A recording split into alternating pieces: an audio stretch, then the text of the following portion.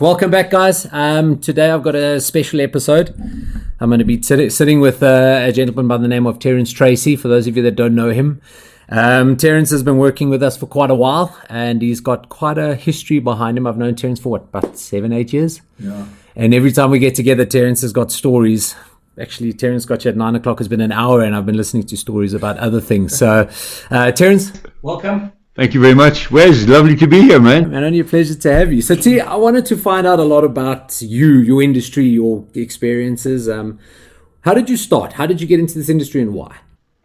Well, I was too lazy to work, and I was too scared to steal. So I had to find something that would give me money, that would, basically keep me alive and out of jail. Yeah. So seriously, sorry. I was doing historic car racing. With an old Ford Capri 1600, very, very nice car to drive, a lot of fun, cheap racing at the time. And a couple of my mates that I raced against, they were in the industry of advanced driver instruction. And two of them worked at the Audi 4-Rings Driving Academy. And they said, listen, they were looking for instructors. I think they were probably... they probably had a team of about 20 at the time, and they wanted to add on, or maybe one or two guys were moving out from that team. So I went there for an assessment. How long ago was this? It was about 20 years ago. Okay, all right. And an interesting story happened. I was put in a car with David Lottering. He was then going to assess me, Michelle, Rian, and... the three of us were going to be in the car with David, and he had then got to give feedback to Ermi at the end of the day. She was the team owner, and he was to give feedback at the end of the day.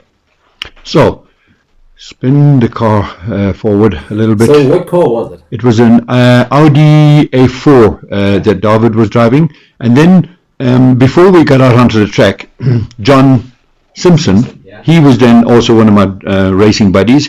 He said, hey, Terence, what are you doing here today? I said, no, I'm coming for a drive. And I didn't tell him I was coming for assessment or anything like that. And then he says, he had a look at the chart, and he says, he's with David Lottering. Oh, he speaks Afrikaans. No, I'm going to put him with Steve Morris from England. He'll have much more fun with Steve Morris because he didn't know that I was being assessed. So then he changed me into Steve Morris's car. Did you know Stevie by then? No. Okay, so it's the first time you actually met Steve? Yeah. Okay. And then Morris, I was in Morris's car, and then the guy that was in Morris's car was then put in with Rian and Michelle. Okay. So at the end of the day, we were told that we're going to be driving on we're going to be assessed, not assessed, we're going to be doing, the last session is going to be on a new track. And I said to myself, that's going to be interesting. I said, so we're going to drive from Kalami probably to Schwartkops, and then... Because I knew Schwartkops, I used to race. And everything you've just learned throughout the day, now you have to apply at a whole new circuit. Yeah. But now, I said to myself, the timing is not going to work, because we're going to finish this at about 4, and then we have to finish everything by 5. So then they said, okay, here we go. We're going to the new track now. Get out onto the Kalami racetrack. And they said, go back, drive opposite way on the track. And then you had to find new lines. So yeah, but anyway, I had fun. I had a whole bunch of fun with Morris. Ermi then said to David at the end of the day, David, how was Rian? And he says, Rian was fantastic. And he says, and Michelle, how was she? A good instructor? No, she's going to be a really fantastic instructor as well, 100%. And what about Terence? Johan was also very, very good. No, Terence. No, it was Johan. She said, no, it was Terence. Look at the list. Who changed the yard? So John Simpson got into so much trouble because of that. So I had to go back a couple of days later, or a week later, whatever, for another assessment. And of course, John Simpson, he took me, and of course he had to pass me. So for that reason, I got into the Audi team. And then obviously when that academy closed down a couple of years later. They closed down, I think it was 2013. Yeah, so then I was relying on my other 3 jobs that I was doing. I was running restaurants and working at the bank. Okay, wait. Whatever. But Terence isn't telling you, so I don't know if you picked it up yet, but Terence is Irish. Used to own Scrooge, which is a bar, and never drank alcohol in his life. So you got an Irishman that owns a bar that doesn't drink. Very trustworthy type of guy, isn't he? So yeah, so you ran the restaurant. Yeah, no. At that time, I was actually still working at the bank, but I was working part time in the restaurant because it was belonged to my friend, and I had previously worked in Scrooge before I joined the bank, and then anyway. Yeah, so basically, a couple of years later, I don't remember the time frame, but Morris then was working at Land Rover. So that was 2000. It was at the launch of the Range Rover Sport in and out of the DC-10. That's right. Okay. Yes. So that must have been the first time I met you then. I don't remember meeting you at that one, but I remember meeting Rion there. I had the broken leg. Remember? Yes, I vaguely remember that now. Yes. We got a photo on the wing of all of us. Yeah, I wasn't part of that. Oh. Yeah, I only worked one day with you guys there. Oh, okay. And yeah, it was interesting. And I still remember being told that Sean is now the boss, and we had to reverse cars and stuff like that. And I was on my best behavior. It was my first time, and I wanted to make a big impression. And yeah, so clearly that was the first day I worked at because I got on very well. At Audi with Morris. He was a fantastic guy for me. He was the guy that I felt that I learned the most from, and of all the instructors. I worked with you many times, but he's the guy that basically I learned most from. For some reason, there was a reason that the chemistry was just fantastic. Yeah, but Steve was also a very outgoing guy. He gave you the time of day, and listen, talent like you cannot believe. Yeah, I don't think he realized how much talent he actually had. But also, the first time I met Stevie, when you get on with him, and he's always happy to share and have conversations about certain things. And Quattro fan, like you cannot believe. He used to hate BMW. I see he's actually doing some work with BMW now in the UK. Yeah, lots of work with him. Word, Stevie. Yeah. But hell of a good guy. And then he moved back to the UK after working with JLR for a while. Yeah, I worked a lot with him in JLR. Then he and I became very friendly and very worked a lot together at Jaguar Land Rover. And that's how I got back into Jaguar Land Rover. So that's basically how I got into the industry. Why did I get into the industry? Not for the money, even though I've spent the money well and wisely. Not on alcohol. Not wisely. I spent it on cars and stuff. But yeah, I love anything to do with driving, anything to do with people.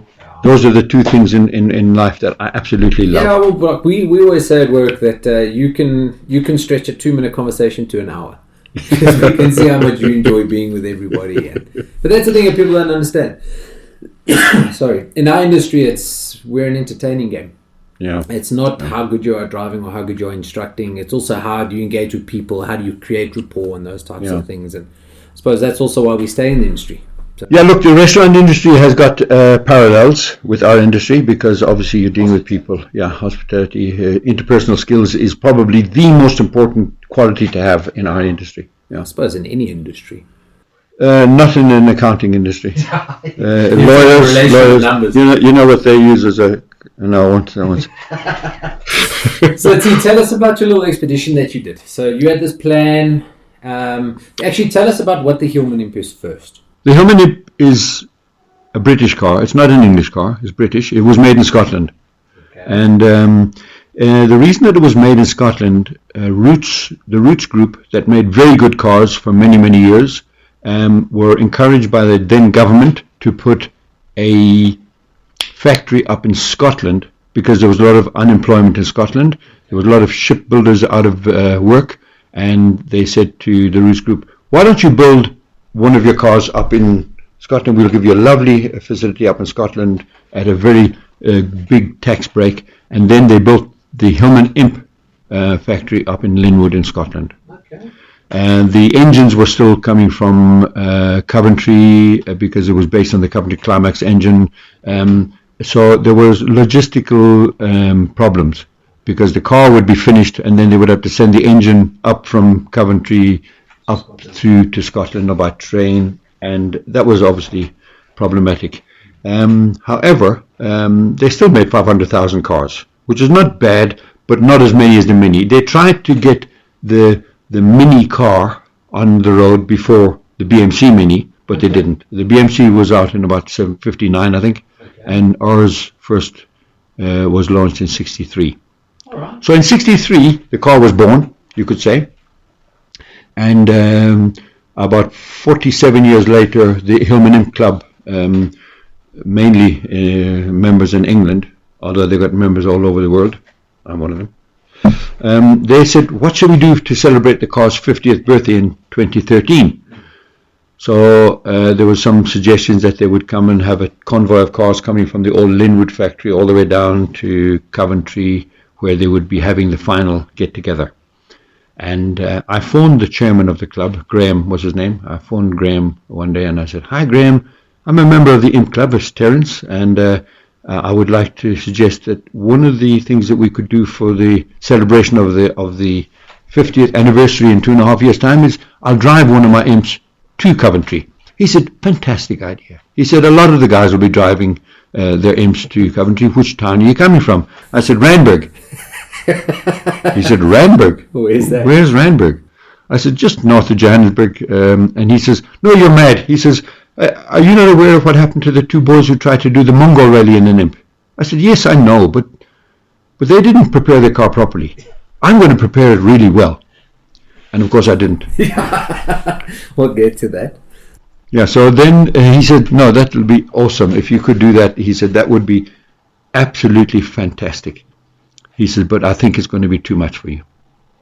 I said, "Well, we'll see." So then we started preparing the car. I gave it to a guy, and he and I were going to be traveling together. He's a British motor car mechanic genius, and I gave the car to him. We did a panel beating of one of the Imps, and eventually the car was at his place probably for about 6 months longer than it should have been. Yeah. And eventually I started panicking. I said, "Johan," I said, "listen, by the end of October, if you haven't put 10,000 Rand in my account, I'm actually going to start looking for somebody else to travel with."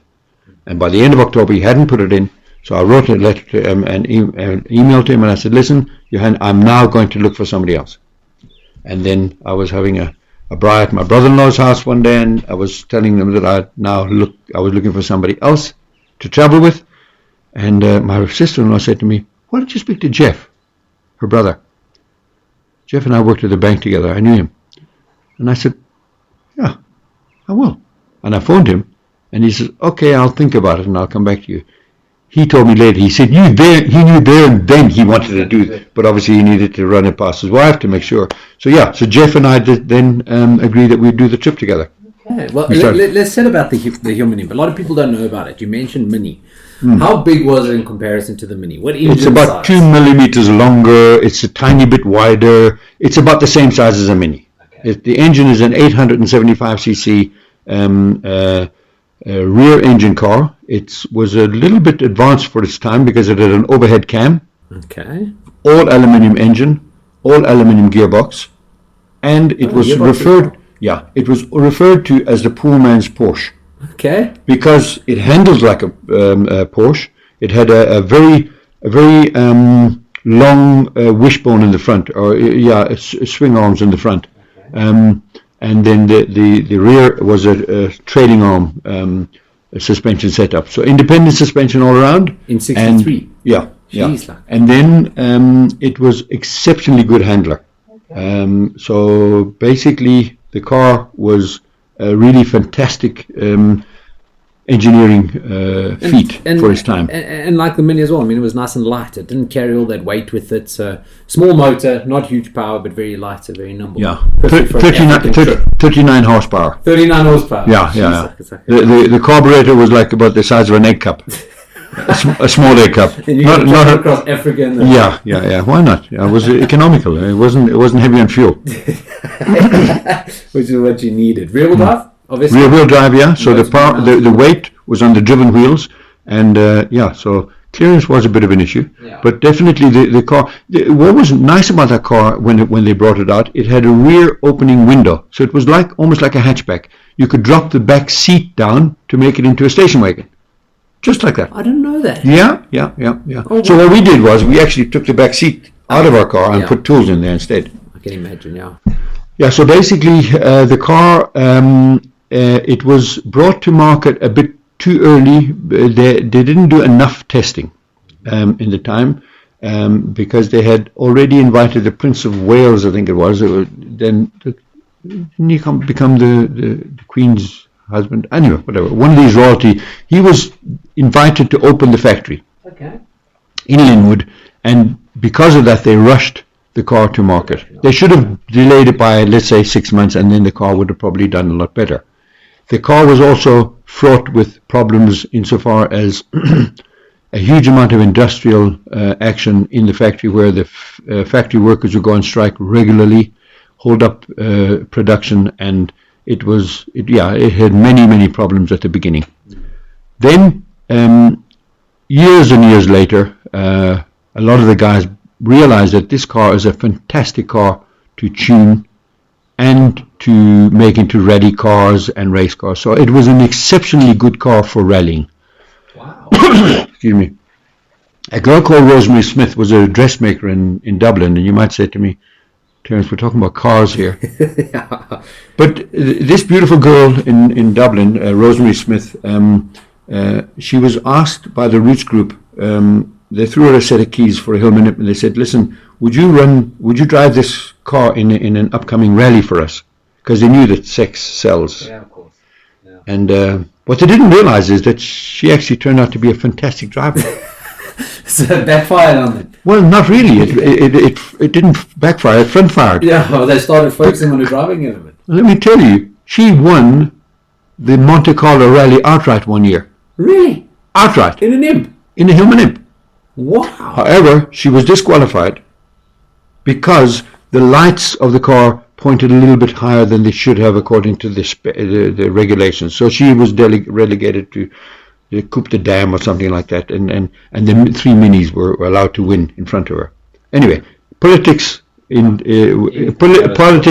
involved then already, you could say. Whatever, it's urban legend. But anyway, Rosemary Smith happens to have been the eldest person to ever drive a Formula One car. Did you know that? No. Yeah, she drove the Formula One Renault in Paul Ricard about 3-4 years ago. Oh, really? With Steve Morris's boss. What's his name? Palmer. Oh, yes. Jonathan Palmer. He was racing Formula One Renault. Wow. Yeah, so she's driven that. I've never even heard her name before. Rosemary Smith and I met in Dublin. She had her Hillman Imp rally car parked next to my Jolon Imp in Dublin at the end of my trip. Yes, sir. Jesus. So you obviously haven't read my book. Not that far. Okay. It's in the back pages. It's in the back pages. Okay. Jeez, so the Hillman Imp then. So she went on to win numerous rallies, Coupe de Dames, and she became very prominent rally driver. And she's the president of the Imp Club now. So yeah. So the Hillman Imp then became a favorite for rallying drivers and that. And it won. It's won recently. Classic touring car championships in England. Yeah, so it's still a very much loved car for people who tune them. Wow. Yeah. Very interesting. That's it. So let's chat about your trip then. So what date were you planning on leaving? How long did you think it was going to take you? I wanted to leave on the 17th of March, which was St. Patrick's Day. I decided, let me leave on St. Patrick's Day. And then get to England by the 1st of May. Okay, so what's that? So yeah. 40, 45 days or so? Yeah, so I left myself some time. What we underestimated was the red tape in getting visas for this whole trip. Okay. And won't get into detail about that. If you want to read the detail, buy my book. Okay, so basically, We'll go through Terence's book now. It's been around, and Terence has promoted it all over Africa whenever we do trips into Africa. But I'll put Terence's information, and you guys can contact him if you'd like the book. Yes. Yeah, so basically, the plan was to leave on the 17th of March, and because I had hooked up with Johan, and that delayed the building of the car, eventually we then were within spitting distance of leaving, and I said to this lady that I was relying on to get the car onto the NATO system. I gave her the papers of the car and I said, here you go. Will you get this sorted out for me? She said, yes. How soon do you want us back? I said, look, we're leaving in 2 weeks. She said, there's no way you can get the car onto the NATO system in 2 weeks' time. I said, well, we have to leave in 2 weeks' time. She said, it can't be done. And I had a beautiful engine in that car that I had raced for a year in the first time I raced the Hillman Imp. I had this, so it was a slightly tuned engine, but not too hectic. And obviously then I was going to run it with a single carb as opposed to a twin carburetor setup and stuff. So I had detuned it a little bit in that respect. More reliable for your long trip. Yeah. So then I said to her, well, What can I do? what can I do? Yeah. She said, well, nothing. She said, you can't rush this. So then I had myself in a pickle, a proper pickle.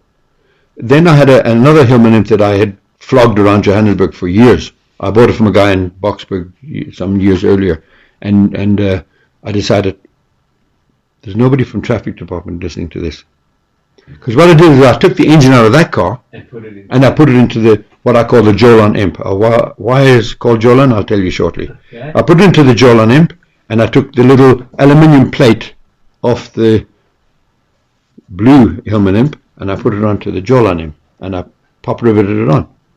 And I took the papers of that car and I put them into the Jolan imp. And applied for everything with that. And then I didn't apply. It was already on the road. The other car was on the road. Because I was driving it, so it was illegal. So essentially, so now I just made another body legal. Okay. So then legal. Why I called the car the Jolan imp? I had decided to go from Johannesburg to London. Joe for Jolan. Johannesburg, Lon for London. Okay. There you go. Because I didn't want to say Joe Co. Yeah. Joe Coventry, because I was going to Coventry, because Joe Co.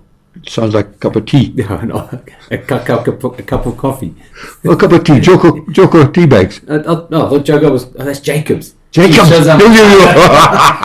So I call it the Jolan imp. Yeah, so I put it into the Jolan, and when we left Johannesburg, the car was already burning a litre of oil a day when we left Johannesburg. Jeez. Do you believe me? I can't Please believe me, and I'll show you proof. There's a photograph on page 224 of the car arriving at the campsite in England, and I'm showing it on the camera. Can you see it on the camera there? Yes, I And you see out the back of the car something coming out the exhaust pipe? on the bottom over there. That's pre-vape era. That is huge amount of smoke. That was coming out of the back of the car when I arrived in England. So I've already told you that I've arrived in England, and we didn't. Yeah. We didn't cheat. We didn't cheat a lot, because my dad always said to me, Terence, you know what? I'm going to give you a lesson in life. If at first you fail, cheat. So we did cheat a little bit That's along why the you way. moved to South Africa from Ireland. Yeah, It was far easier to live by that.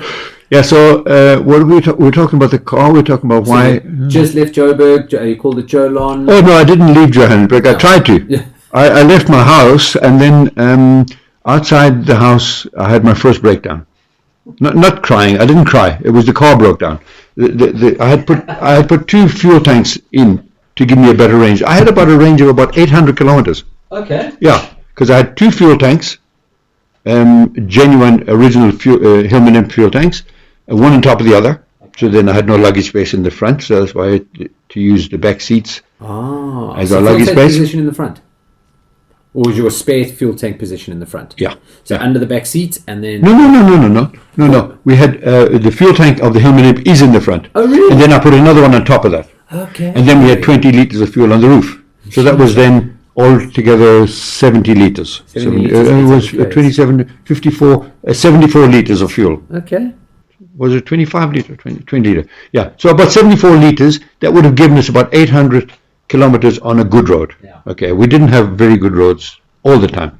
Anyway, so we get out of my house, and as we stop the car outside to close the gate and be on our way, there I see petrol pouring out in front of the car. So I realized obviously part of the plumbing wasn't lacquer. Connected properly, yeah. So I said to Jeff, I said, you know what, I'm loath to take out the tools that we've packed in the car. I'm just going to reverse back in and fix it with the tools in the garage.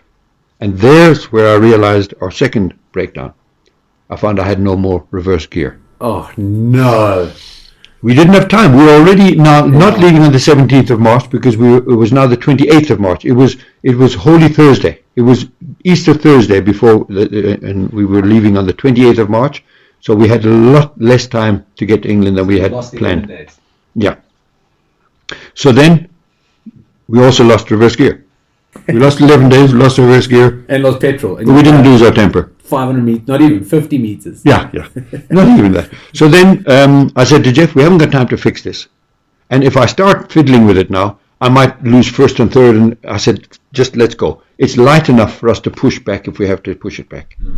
So we decided. And then as the trip progressed, and we were meeting obstacle after obstacle after obstacle. I said to Jeff, I said, you know what? We've got something very positive in our makeup here. We ain't got reverse. So no matter what the hell the problem is, we have to fix it and go forward, because there's no way we can go back. That's why I've called my book No Way Back. How many Ks was it from your house to London? 14,000 kilometers. 14,000. Yeah. Not a long distance, actually, if you think about it. I mean, 14,000 Ks is long enough on a tar road. Now you're driving across Africa without reverse, leaking petrol 50 meters into your trip.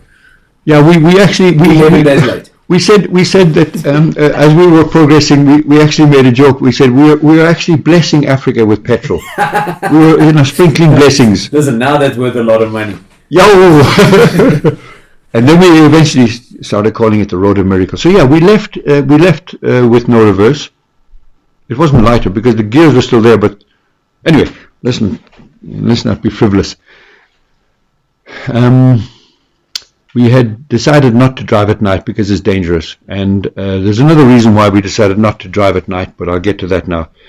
As we get towards Martin's Drift on the first day, it was now nightfall. We were driving through the roads of South Africa, getting to the Botswana border.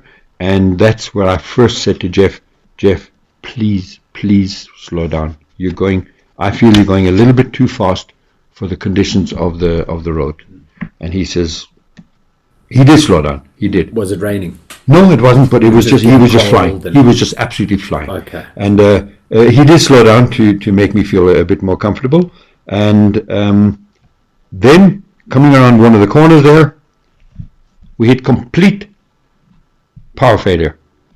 No power on the engine, no lights on the dash, no lights in front of us. He stopped the car before he hit anything. And we realized that it had popped a fuse. It had a main fuse that kept popping all the way to England. Eventually, in Bulgaria, over the mountains into Romania, what happened was in the middle of a terrible rainstorm, going up the side of this mountain, it popped, and it also completely melted the fuse box on the one side. So we had to rewire that fuse box in the pouring rain with flashlights to the other side of the fuse box that hadn't yet melted. Yeah. Okay, there's a picture of, it's not a picture of much really. Yeah, you can see the flash. You can see no, that's not a flash, that's a genuine picture. Yeah, the flash does actually light up but it shows how far the headlights of the car go. Jesus. Almost no distance at all. So that's why we decided not to drive at night, but we had to. Yeah. So that was the first. That was the second. That was the third failure. The petrol, no reverse, no lights. We fixed it. New fuse. We had plenty of fuses. And then we get to Ellisras and we put in fuel because we'd been blessing the road. And we were wondering, why was Ellisras such a popular place? A lot of cars in the petrol station. Yeah, lots. Many more than normal. Yeah. Holy Thursday. Oh, everyone's going across the border. What about Moriah? Yeah. Isn't there a big ZCC meeting in Moriah? Yes. Millions of people. So that's why, maybe because of that. No, it's not because of that. Because Easter weekend, all these Zimbabweans go back to Zimbabwe. And the clever guys decide not to use Beitbridge, but to use Martin's Drift. Yes. So now you're going to delay. Wesley, we got to Martin's Drift. And it took us 5 hours to get through the border. Again, there are stories, I can tell you stories about that border crossing. That will take us another half an hour at least. I'm not going to. It's in the book. It's in the book. Yeah. It was scary. It was absolutely scary. Eventually we get through at 4 o'clock in the morning. We get through, we go to the campsite, we put up our tent, slept in the tent almost immediately, and then the next morning we started the car, packed up our stuff, started the car. All the monkeys wanted to steal our food from the containers on the roof of the car, and then we started the car. Jeff stayed in the car running the car while I went in and paid for the campsite, and we were on our way. And as I came out, immediately checked the heat, the temperature gauge. Oh. It was almost in the red. I said, Jeff, stop. Something's wrong. And it's an aluminium motor as well. And we also, by the way, the car wouldn't start at the campsite. We had to start it with a solenoid at the back of the car. So then I said, "Oh, Jeff, no, is this what it's going to be? It's going to be dread from the beginning." So what had happened was one of the little connections had popped off the ignition switch, and basically that's why we had to start it at the back, because the ignition connection to the wires at the back wasn't lekker, and then also it ran an electric water pump. So the electric water pump wasn't working, so it heated the water in the engine. It wasn't flowing through the radiator at all. And then we said, "No, stuff that." So Jeff found why the wire had come off the front, squeezed it with the pliers, popped it back on, and then we kept checking the temperature all the way through, and it actually behaved. Okay. Yeah, it really was. It was great. And then every single morning we started, Jeff drove. Okay. Why? I was just too nervous. I was too nervous for everything, Wesley. I was scared. I was scared that something was going to go wrong with the car. I was scared that it would not make it any further, and it was just such a bundle of nerves. I suppose you've spent this time prepping, and you've really set everything out, and I can imagine the nerves. Every single day is a new day where you worry if anything's going to start up or not, or whatever the case may be. Jeff was probably just like, "Let's get there, crank, let's go." No, he was great. Let me tell you, he was fantastic. One of the biggest benefits that we had on the trip was we said up front, "Listen, we're going on this trip together. I know trips like this can fail because of fallouts. Yeah. Can we agree? If we have a fallout, we can well have one. Let's box and fix it there and then. Let the sun not set on any disagreement." And I'll tell you, there's a very interesting page of stats on the back of my book here. Again, I'm referring to my little book here, and I'll read it just now. And that was actually a very, very good thing that we did. Try and find it. We've spent a lot of time together on events, and you can see after like day 4, day 5, people start getting in each other's hair and starts messing up the team dynamics. So yeah. I can only imagine a month in a car with one person, with stressful environments, without reverse. Yeah. There's a lot of things to put in there. Go to page number 240. I'm actually there now. Go and look at the one on the right-hand side. There's a lot of writing. Go to the little bullet points, if you like, and read the first one. 0 punctures. Yeah. Why? 0 why? You must ask me why. Yeah, why? Because Roger Pierce, a brilliant guy that drove to England 5 times with various vehicles, said to me, "Do not put car tires on your car. Put commercial bucky tires on, with 1,000,000 plies." Yeah. So the sidewall was stronger than the body of the car. That's why I didn't get any punctures. Not one. Not one puncture. I brought the spare wheel back from England with still the hairs. You know the hairs all on the side of it and on the top of it. Okay. I did use a spare wheel once. Ask me just now why I used it. Okay. Then you got 0 arguments. You see? 0 arguments. 0 bribes paid. My very good friend from Cape Town, Arnold, my business partner, at the time he said to me, "Do not pay any bribes." He said, "If you pay a bribe, you'll never stop paying them. Yeah, you pay nothing. Yeah. Just stick to your guns. You got your paperwork, stick to your guns." Because we know going into Africa, especially into Zim, you'll get pulled over just for a bribe to let you go again. That's why we avoided Zim, by the way. We avoided Zim at the time because we went through bots. Because we said that they had general elections at the time, and I didn't want an extra complication. Yeah, and also you can't budget on the time there. We've been put up at the border for how long in Zim? Yeah. Well, not 5 hours, eh? Well, I think Andy and them were there for 8 hours. I believe so. Yeah. Anyway, So 0 arguments. Next one, 0 bribes paid. Yeah. 0 What's the next one? Stolen from us. Can you believe that? And the car was exposed. How much stuff did we have on the roof? Well, you nearly had monkeys steal stuff on the roof. But well, they didn't win. They probably didn't like our food. Probably put food there for you. Try some bananas. 0 money on our return and 0 regrets. That's very cool. Yeah.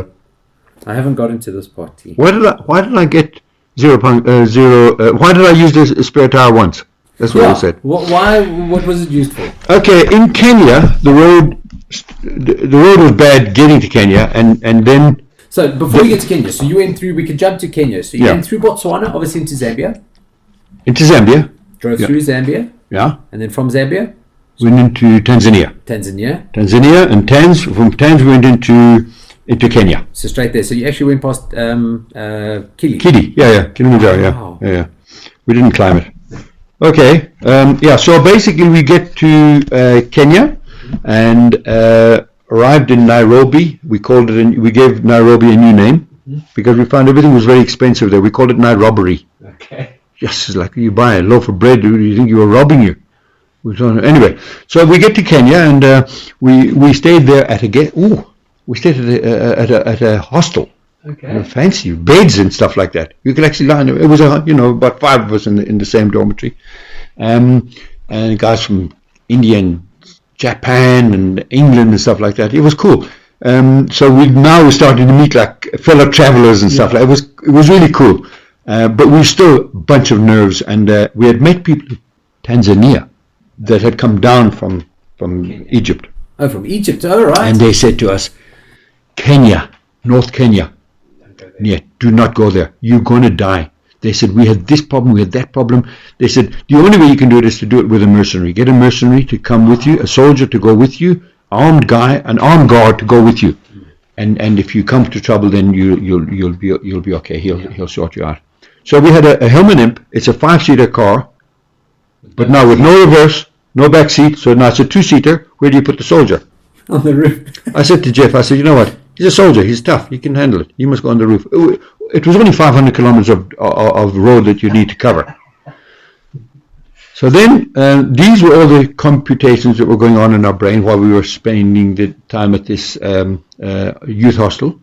And the German guy that was running the hostel was a real German, because he took great pleasure out of telling us, your visas for Sudan that we had to apply for. He says, you will not get it now. No chance. We have a presidential inauguration, so all the embassies are closed for the next 5 days. So we had to stay there for 5 days. In this hostel? When we were late already.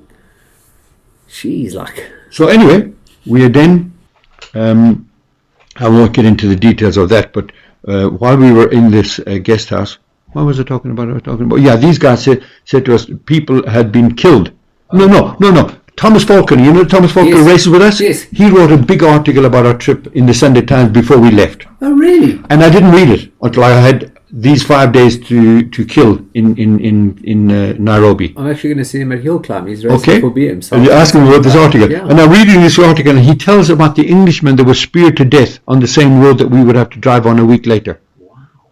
Speared to death a week earlier. Not like months earlier or years before. What was the reason for all of this happening there? He had money. So it was just... Yeah, just random. And then we realized now we have to have this soldier. And this soldier is going to cost us about 5,000 Rand. For how long? For the trip. Whatever. So it will probably take us about 3 or 4 days to get to. Because it's a mud road. Yeah. It's a dirt road. Anyway, then this Yugoslav lady and gentleman that were coming down on a motorbike, they also told us a story. And they said, well, take that guy with you. And if you come across the bandits, and it's called the Bandit Road for a very good reason, just remember one thing. The first shot that's going to be fired, this guy is going to run off into the bush and you'll never see him again. Yeah. So why waste your money? Just go there, wait for a convoy in Marzabit and go with the convoy. Yeah. So we said, okay, it makes sense. So then we eventually get our car, our visa for Sudan in Kenya 5 days later, and we started leaving. We were delighted to be on the road again. Oh, by the way, during that 5 days, that is the time that Jeff and I walked to the shopping center, and you'll realize why we walked to the shopping center 4 kilometers away in the pouring rain. Because to drive the car would have taken us longer. Yeah. You know the traffic in Kenya is like. I wasn't on that trip, but the guys went to Nairobi, and they said in the rain, I think it took them 7 hours to drive 3Ks. Yes, yeah. Marcel parked the car, ran inside to get a charging cable, came back in traffic and hadn't moved. He just sat there. So it's exactly. No point in driving. So we then went to we went to the shopping center and we bought modern wiper blades, and we took the rubber out of the wiper blade and put it into the into the wipers, because we didn't have wipers. The rubber was 60 years old or 50 years old or whatever. So it was plastic. It was useless. And it was pouring. It was the heaviest rain. Kenya had the highest rainfall in recorded history when we traveled through. And I had contacted the tourism department of Kenya a couple of years earlier, and I said, tell me about this road from Marsabit to Moyale in Ethiopia. They said it's 500 kilometers of dirt road, but they said you cannot do it in the wet season. In the dry season, it can only be achieved with the best 4x4. And I'm doing it now in the highest rainfall in recorded history, and the Hillman Imp is trying it. That doesn't have reverse. Doesn't have reverse. Well, there was no way we could go back anyway. So just to stop you there, when we went to Nairobi, yeah, you took me to that one little shopping centre and you gave somebody one of your books. Yeah. Are those people by any chance people that you met on the way, or how did you know them? Because I realised you knew people all over Africa, Terence, that I had no idea how you knew them. No, I hadn't. I hadn't met them on that trip, but I had previously been there, and I don't know when I was there previously without you. In Kenya. Yeah. Remember I must have been in Kenya. Yeah, was I in Kenya before? Because I gave... Maybe, yeah. Was it in Kenya that we... Yes. Remember we were staying... No. That was in Zambia. Was it Zambia? It was Zambia, yeah. I didn't give the book to anybody. That was in Zambia. So when you walked to the shopping centre... Yeah, and I had previously been there, and I'd given them copies of my book to sell, right, yeah. Okay. Yeah. So that was... So we spent 5 days there, and we eventually got our visa, and we started going. Then we stopped at the British Army barracks at the beginning of that dirt road in a place just before Marsabit, on the way now to Ethiopia. I'm trying to remember what the name of that place is. It might come to me now, because I realized that I should stop and speak to these British soldiers. They had a garrison there, and I thought, they'd say, welcome in the Hillman Imp, the car, come and spend the night with us here, guys, and we'll look after you. And then the next day we go. Quite the opposite happened. They weren't friendly to us at all. And the guy said to me, yeah, well, the problem with the bandit road, or the road that you're going on now, is what will happen is there'll be a guy will come out into the middle of the road, he'll stop you, and he will say to you, okay, give us money and stuff like that. And if you don't stop, you just drive around the corner, and there's a guy 500 meters up, he'll just shoot you and take whatever is worth taking on your car, and that's it. You'll never hear from you again. Sure. Then that was a really scary moment for me. So we then went out and we found a little guest house to stay in that night, and I didn't sleep well that night. I was really, really, really worried. And then I realized I had to get to this place called Marsabit, which was not far ahead, and wait for a convoy of people there, and then travel with the convoy. So when you say a convoy, is it logistics company? No, just people that are also doing the road, and wait for 5 or 6 cars to get together. And they tend to do that. So a lot of people would leave together or join the convoy together so that they. I don't know. Okay, just because we didn't bother waiting. I suppose we didn't bother waiting. Oh, really? We said to ourselves, we filled up with petrol at Marsabit, and I said, you know what, Jeff? What happens if we get to a convoy and there's a guy in the back of the convoy and he breaks down? Then the whole convoy waits for him to fix. So if we break down, I said, guess what? That can delay us even further. We haven't got time. Yeah. We must go. You know what? Let's just go for it. And then we started driving in the night time through this mud. On Bandit Road. Yeah. And then eventually we get to a place. It was like, the lights were bad on the we saw on the Hillman Imp, and that was probably a good thing. Because if we had seen further ahead, we would have said, well, we have to fix reverse now. We have to go back. We couldn't possibly make it. But the next day we actually then decided to pull over to the side of the mud.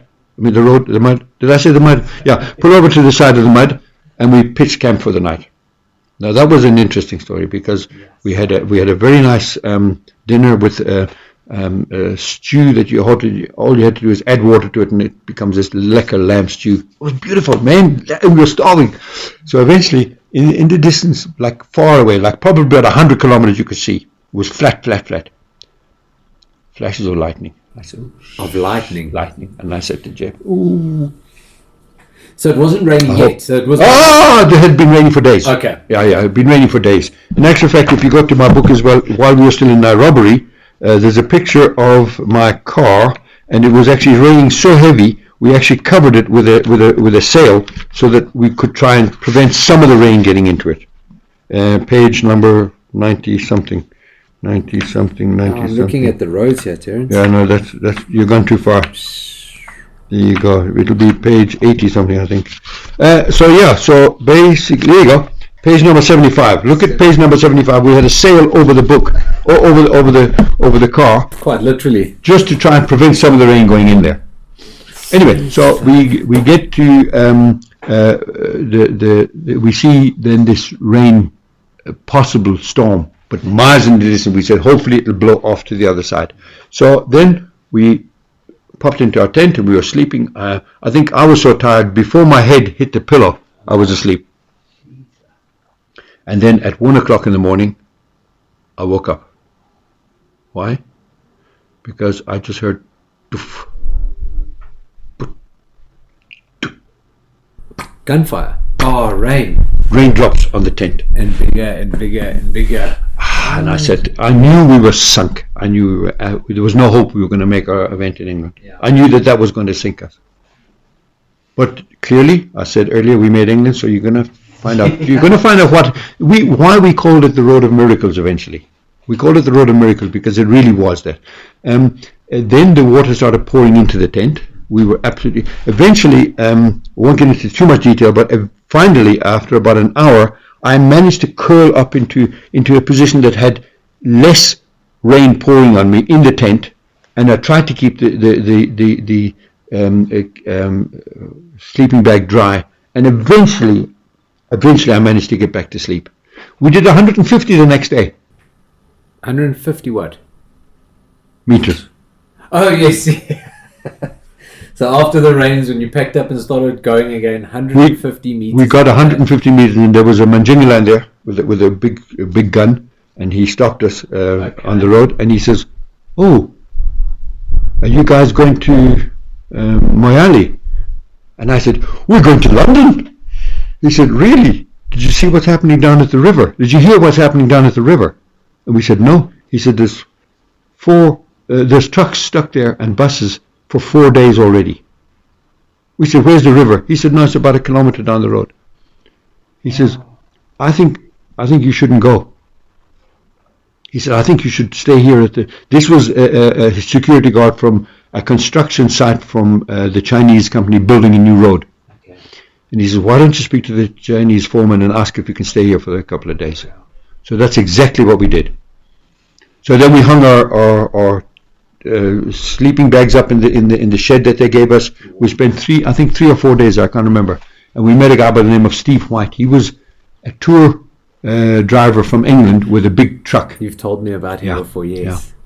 Yeah. And for the benefit of the viewers, we basically then had a trip from there. He left his truck.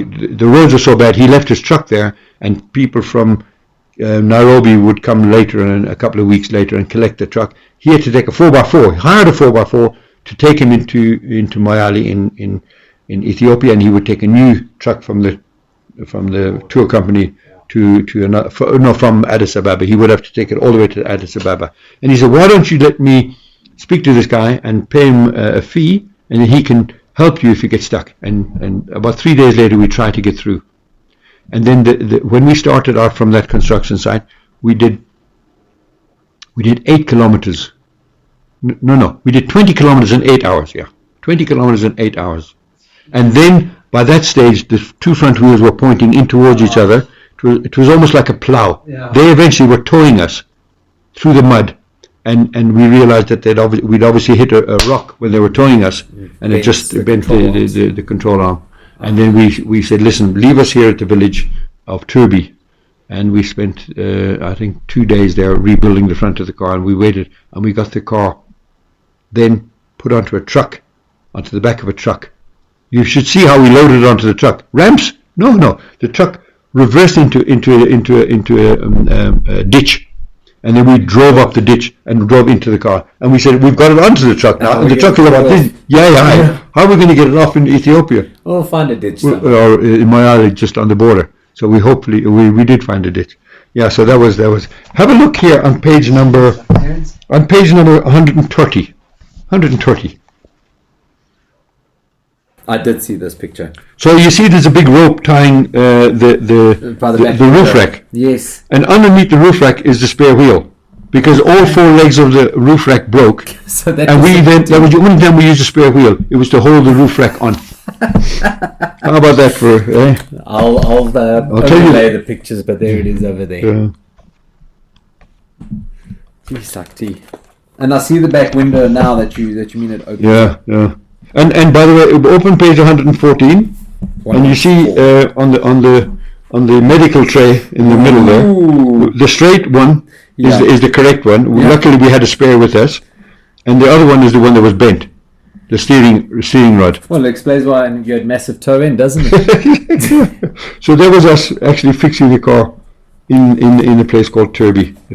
And you see the mud there. Yeah. You see the mud there. That was all the mud that we dug out of the car. It came out. Yeah. Jeez. Yeah, so eventually we called it the Road of Miracles. We had no right to get any further, but we did.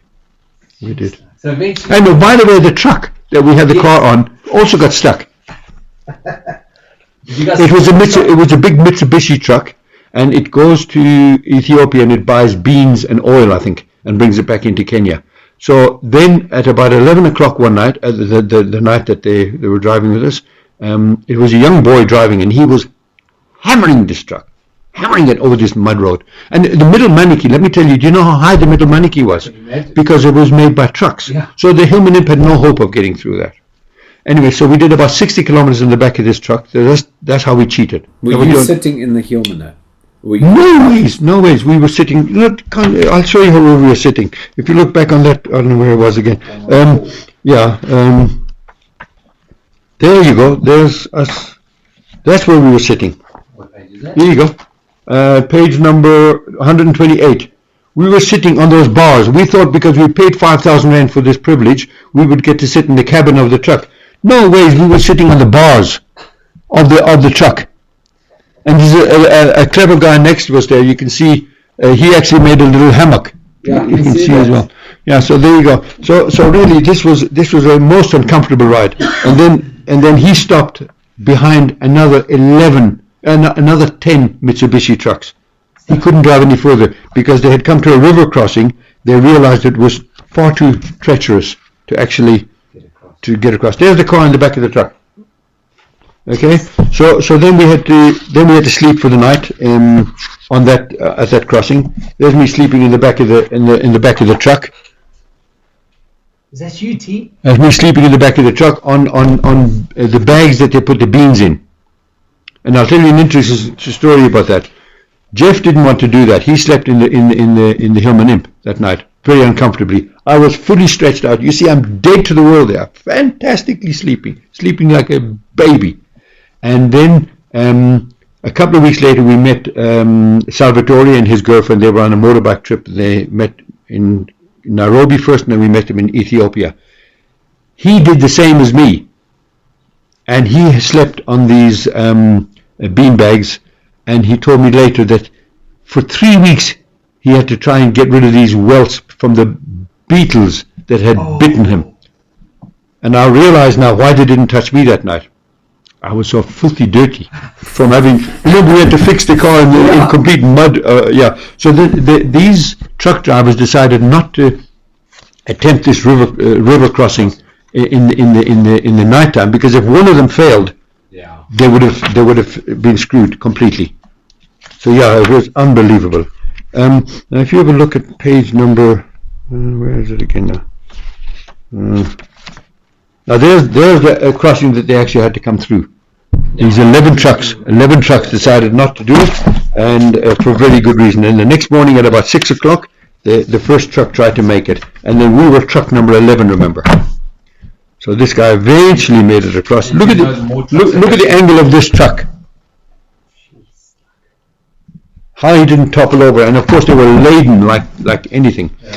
So that was us then. And then when we get into... So before we get there, no bandit issues? No. Okay. Yeah, in actual fact, I'll tell you, the whole trip had nothing but fantastic people. Yeah. we were blessed by we eventually called it the Road of Miracles because we didn't meet any bad people. There was only 2 bad people really. You two. Me and Jeff. And the interesting thing as well, when you get to places like Tanzania and Sudan and Egypt and Kenya, they say, South Africa, isn't that dangerous? Yeah. Aren't you scared down there? Yeah. So we think quite the opposite up there, but it was great. So we get to Ethiopia, and we crawl into the border. We drive into the Kenyan immigration side. We drive out the other side, and we keep driving. And we were surprised that there was no border control going into Ethiopia. We were driving slowly. We didn't drive fast, and we had to drive slowly. You got 875cc, fully laden, up a hill, and all of a sudden we hear a guy shouting at us, and we looked over this way, and there's a soldier charging after us with the gun, not pointing at us, but pretty close to. And that's the border control. Well, what happened was, in Ethiopia, you drive on the opposite side of the road. So we're coming in this way, and we're driving up the road. Meanwhile, you're supposed to cross over to this side. So you're literally driving on the other side. So we had driven on the exit of Ethiopia. Yeah. Exit of Ethiopia. Which side? I don't know. We're on the. Yeah. Anyway, so basically that was a bit of an interesting one, and we met a German guy and his son. They were trying to get into Ethiopia, but because they hadn't done the visa in their country of origin, they were sent back there and then. So that was another realization that this could fail anytime. This trip could have failed anytime on the smallest detail. Good stuff for that. Yeah, and we were given very good advice before we left South Africa. You have to get your Ethiopia visa before you leave South Africa. And Jeff and I actually did it ourselves personally in Pretoria because of the fact that we had. There's a lot of line. You couldn't afford to not get it done. Yeah, but we were getting an agent to do it all for us, but he screwed up and he was doing such a bad job for us. We eventually took the passports back from him and said, let's go to the embassy ourselves. And we did it. Anyway, so we get to Moyale, and we went into a place, a thing like a business that actually sells food. Yeah. And they were selling coffee, and they had seats for us to sit on. You know, it was heaven. Wesley, you can't understand the feeling of being on a road that you could actually start driving on again. It's a total. You're sleeping on beans, you're sleeping on the floor, sopping wet, and no hope of getting through. I mean, like at one stage we were being pulled through the mud in Kenya by this 4x4, and then he came to a hill like this, and I said, "Oh, there's no way he can get up this hill, and if he does." Obviously he'll damage our car and stuff like that. So and I was just about to get out of the passenger side because I wasn't driving. You think I can drive it? No, Jeff was a clever driver. I let him do all the difficult driving.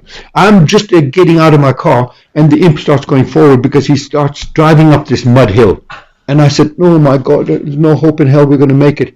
He made it, and then the biggest problem with that was once he got to the top of it, I realized there was no way he could go any further. We had to come back down again because in front of him was a massive lake.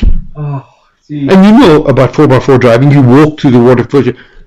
And I realized, and of course, what are we going to do? We can't go back because, obviously, number one, we haven't got an reverse. Number two, it would be hell to go back down that hill that we should never have been able to make up in the first place. Look, I think it was like, elephants when they cross rivers. And the mother elephant goes up the mud bank on the other side, and the baby hangs onto her tail. Yeah. That was what it was like. The cruiser was going up like this, and the hillman was dangling on the back. I don't think our wheels even touched. The angle was so acute. Then we get to the top of this, like I said, and there's a lake in front. Oh, what the hell was that? Don't get out, Terence, because this guy is going. He went straight through that lake. And we had all our dollars, because of the advice, under the carpet of our car. All of them soaking wet. Oh, wow. Do you believe me? Do you believe me that we were actually towed through a lake like that? Have you got a photo of the lake? Of course I've got a photo of it.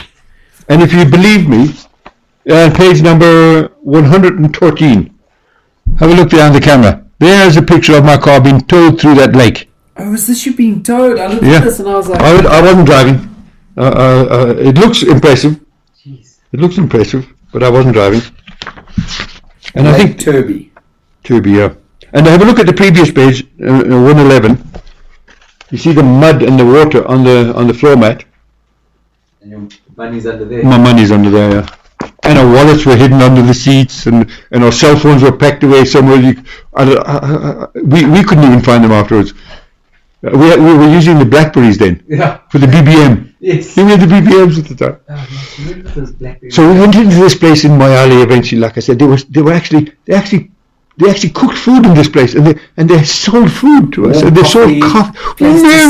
We were eating until we couldn't eat another gram. It was such an absolute occasion. It was the most memorable meal that we had on the entire trip. It was such a relief. There was another moment of unbelievable relief. We'll get to it later as well. But yeah, definitely that was a fantastic thing. And we realized now we're on highway. We'll be able to just fly along here at about 70 kilometers maximum speed. No, we got to 90 kilometers an hour in that. Well, listen, 90 is going to feel a lot faster than doing 150 meters in a day. To hell with good roads. The roads were almost as bad in Ethiopia for about 100 kilometers.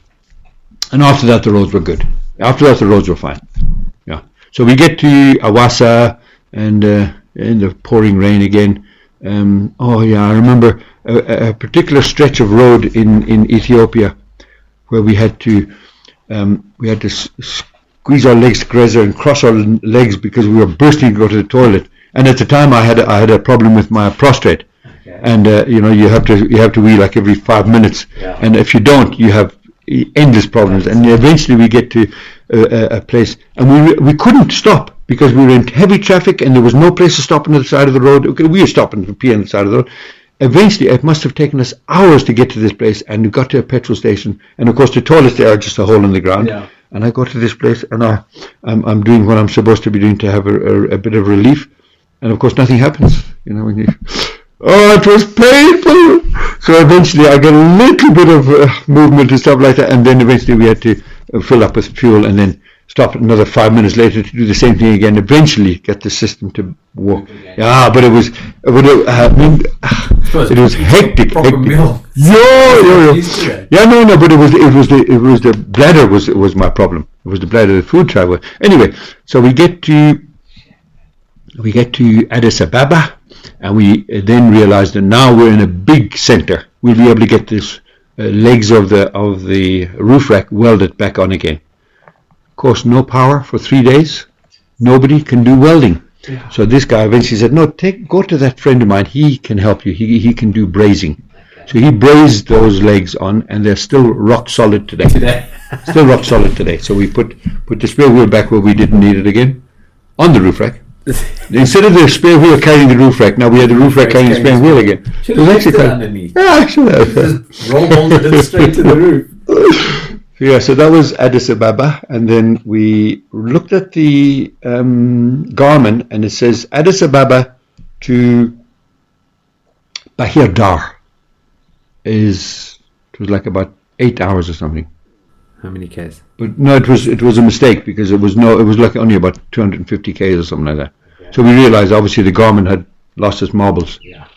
And then as we realized why there's such fantastic runners in the world from Ethiopia, it was because of the hills. Is it? Non-stop. So 8 hours was not right. It was 10 hours. Jeez. Just the elevation that high that you're doing 5 Ks an hour. Was it around mountains? Absolutely. And eventually you get to the drift. Some drift. Not Martin's Drift. The Blue Nile is in the what do you call that drift again? I don't know. I'll tell you now. I haven't driven to Ethiopia. But you should remember from your. But surely you must be quite high up as well. Yeah, it was. You go from 3 kilometers elevation to 1 kilometer elevation in the space of 7 kilometers. Jeez, like. Yeah. It's 2 to 4. What? 2 to 5. 40%. Whatever. Yeah, you worked out the percentage, but really it was hectic. Also, you're starving the engine up there as well. So your what? 49 horsepower became probably even 30 horsepower. Probably even less, yeah. I'm looking for the name of this drift. Anyway, so we had to basically then. There's a picture of the guy actually doing the repair of the roof. I saw that picture. I wondered what that was. Looks like a TV area. So yeah, so we get to the Blue Nile, the valley of the Blue Nile, and we had to go 7 kilometers down. And I stopped Jeff halfway down. I said, "Listen, Jeff, stop. Let's let the brakes cool off again, because you'll overheat the brake fluid, and then obviously you lose brakes." So you get down there quicker. Yeah, you would. Yeah. We get down to the bottom, and then we started driving up the other side. I'm driving, and you get to about 10, 12 kilometers an hour, and then change gears, and it dies again. Yeah. So we realized that we actually, and of course the engine started overheating. So we realized we were going to damage something. We tried it for probably about 500 meters, and then I realized no. I flagged down a truck, and he was going at about 2 kilometers an hour, and we hooked onto the back of it with his permission, gave him some money, and I think it took us about an hour to get up 3 kilometers. It was that slow. It was, and of course we managed to get up to the top. We get into Wad Madani in Sudan at about midnight. Sure. We had to get up at 5 o'clock the next morning to head into Khartoum. And then Jeff had been complaining on the way to Wad Madani that the gears were a little bit difficult to get. And I thought, he's just getting tired of the journey now. And the next morning, I drove from Wad Madani into Khartoum, and also could battle to find gears. No, it wasn't that. It was actually then we pulled into a petrol station at about 7 o'clock in the morning, and even earlier. I think we were kicked out at 7 o'clock when they opened up. So we were on the forecourt, and we had taken out the slave cylinder of the clutch slave cylinder to see if there was maybe a problem with that. And we undid it and put it back together. It was all fine. And then topped it up with more brake fluid. And then I said, and then we were kicked out of the petrol station. We put it back together quickly, then get onto the main road again. And I said, listen, let's just try and drive. I'll try and drive crashing the gears, because I had no clutch. To put it into first gear, crank the engine. Luckily, it started. Yeah. And then sync shift all the way. Yeah. And we get in, every time you come to a roadblock, they stop this foreign car. And of course, I said to them, please. Anyway, and you're trying to gauge the traffic, to try and gauge so you don't have to change gears as much. Yeah. So I managed to do it, and then we eventually get into the campsite in Khartoum, on the banks of the Nile. Wow. And Jeff said, that's where we'll do it. And I said, I'm at my wit's end now. I said, do what? He said, we'll take the engine out over there and see what the problem is. And he was referring to a massive tree that had shade, because it was 46 degrees temperature. Hang on, and this is April. Yeah, in Sudan, remember? I suppose you've crossed the equator now, yeah. So eventually, we pulled in there, and we pulled the engine. I called my friend Roger Pierce. I said, listen, we got a problem with the I sent him a WhatsApp, a BBM. Yeah. And I said, we've got a problem with the clutch. We got a problem with the. Oh no! I think we pulled the engine out first, and then I said to him, our problem is as follows: the pressure plate collapsed. Oh. The pressure plate had just completely collapsed, and he didn't say to me, "Well, that's tough." He didn't say to me, "I haven't got any Hillman parts." He didn't say anything. What he said to me was, "Where do I send the parts to?" That was the friend that I had. Obviously amazing so determined to let you guys get to London, so they had to push as much. He's the guy who'd been up 5 times himself. Oh, really? He'd driven to England 5 times. He was the support crew for a guy and his wife who drove a Rolls Royce to England. Oh, really? Yeah. He drove an MGB GT from Kyalami to Silverstone. He met Jackie Stewart in Silverstone with that MGBT with the South African flag painted on the car. The flag car, they call it. What's his name, Roger? Roger Pierce. Okay. Anyway, so he said to me, so eventually we pulled it out, and guess what I had packed in the car before I left? Spare clutch. Guess who put it in? Who? Brendan. Ooh, clever boy. 16 years old. Yeah. Said, Dad, take this just in case. And we packed the car. Anyway, so we pulled it out, and we put this clutch and pressure plate back in, and then it took us the whole day. And then 6 o'clock in the evening, Jeff drove it around the campsite. He says, it feels fine. So then he went and had a shower, and then I went and had a shower after him, and then he's now putting up the tent and starting to make dinner. And then I go and have the shower, and it's one of these showers that you turn on the water full blast, and then you wait for the first drip, and then you try and make sure you get under it. And then the next one's coming over here. It was like such a poor Sudan. I mean, like they hardly have any water. They got like a hole in the plastic bag. Yeah. So eventually I had my shower and get back to the campsite or to the place where Jeff was starting to make dinner. He says, "Oh, I've got a problem, Terence." I said, "What is that? I forgot to put salt in the stew." He said, "Did you tighten the bolts on the pressure plate?" I said, "Oh no, I didn't." He said, "Neither did I." So guess what we did instead of making dinner? Took the engine out. Second down. Oh. Under the camp light, under the street light in the campsite. So then, now you must know, we've now driven from South Africa. We are tired. Yeah. We are dirty. We are running out of money. And eventually, this guy comes up to us on our second engine replacement, and he says, "Where are you guys from? What are you guys doing? This is crazy. Is there anything I can do to help? I'm not a mechanic." And I said to him, "No." "Oh yes." I said, we need money. Where can we find an ATM?" He said, "An ATM?" He says, "Do you have a bank account with Sudan? In a Sudan bank account?" I said, No, we're using Visa." He said, "But Visa doesn't work in Sudan." I said, "Oh gosh." I said, "Well, what we'll do is I'll use Jeff's MasterCard, and then I'll refund him." Yeah. He said, "But MasterCard doesn't work. MasterCard doesn't work here either. Ever since the sanctions from the US, American Express, Diners," he said, "we're outside of the banking system of the world." Oh my gosh. So I think you've got a problem," he said. Yeah. I said, "Oh no." He said, "Look, I'm going to see my friends over here, and some of them work in the banking." I said, "No, it doesn't matter. I'll just go to the bank in the morning." He said, "No, you still can't get money out of the bank." Where are you going to get it from? He said, "We're not linked to your bank." Yeah. He said, "Let me speak to them. Maybe there's something we can do. They can advise you."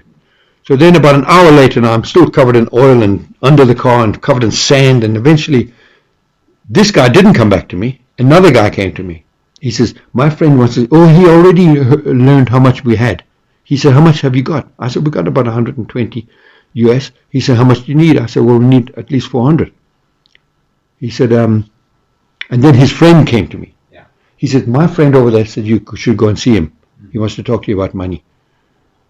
So now I realized this is not smelling good. Something funny. T, I'm going to hold you there. Let me finish just one second. So eventually I walked over to this guy and I said, "Yes." He said, "Listen, I've spoken to my friends here with regard to the money. There's no way you can get money." He said, "How much did you say you still needed?" I said, "About another 300. He says, "Well, here you are. Take this as a gift from the people of Sudan. 3 $100 bills. Not $10 bills, 3 $100 bills. 3 Benjis. Exactly. Without that," and I said, "What can I do for you?" He said, "Just pray for us."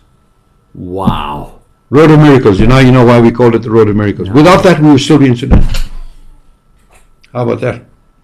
Jeez, like T. I get emotional when I tell that story. Yeah. Today I've actually managed to control my... Yeah, but that also shows you it's... Good people. Yeah, there's ethics out there. And again, it's Africa. A lot of people have this bad perception. I love traveling into Africa. Like I say, every time I go, you experience something different. When we're at Shisanyama, we've eaten goats next to a police station on a spit, and we've really had a... Yeah.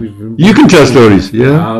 I've got plenty. But I'm going to leave it here for now. Is your family here? We're going to have a quick break, meet the lighty, and then we'll come back and we'll start off from Sudan again. Okay. I love it. Let's go grab a coffee. Okay, guys, welcome back. So, where we finished off was Terence stuck in Sudan and made three Benjis from some guys. And the reason why you called it the miracle trip.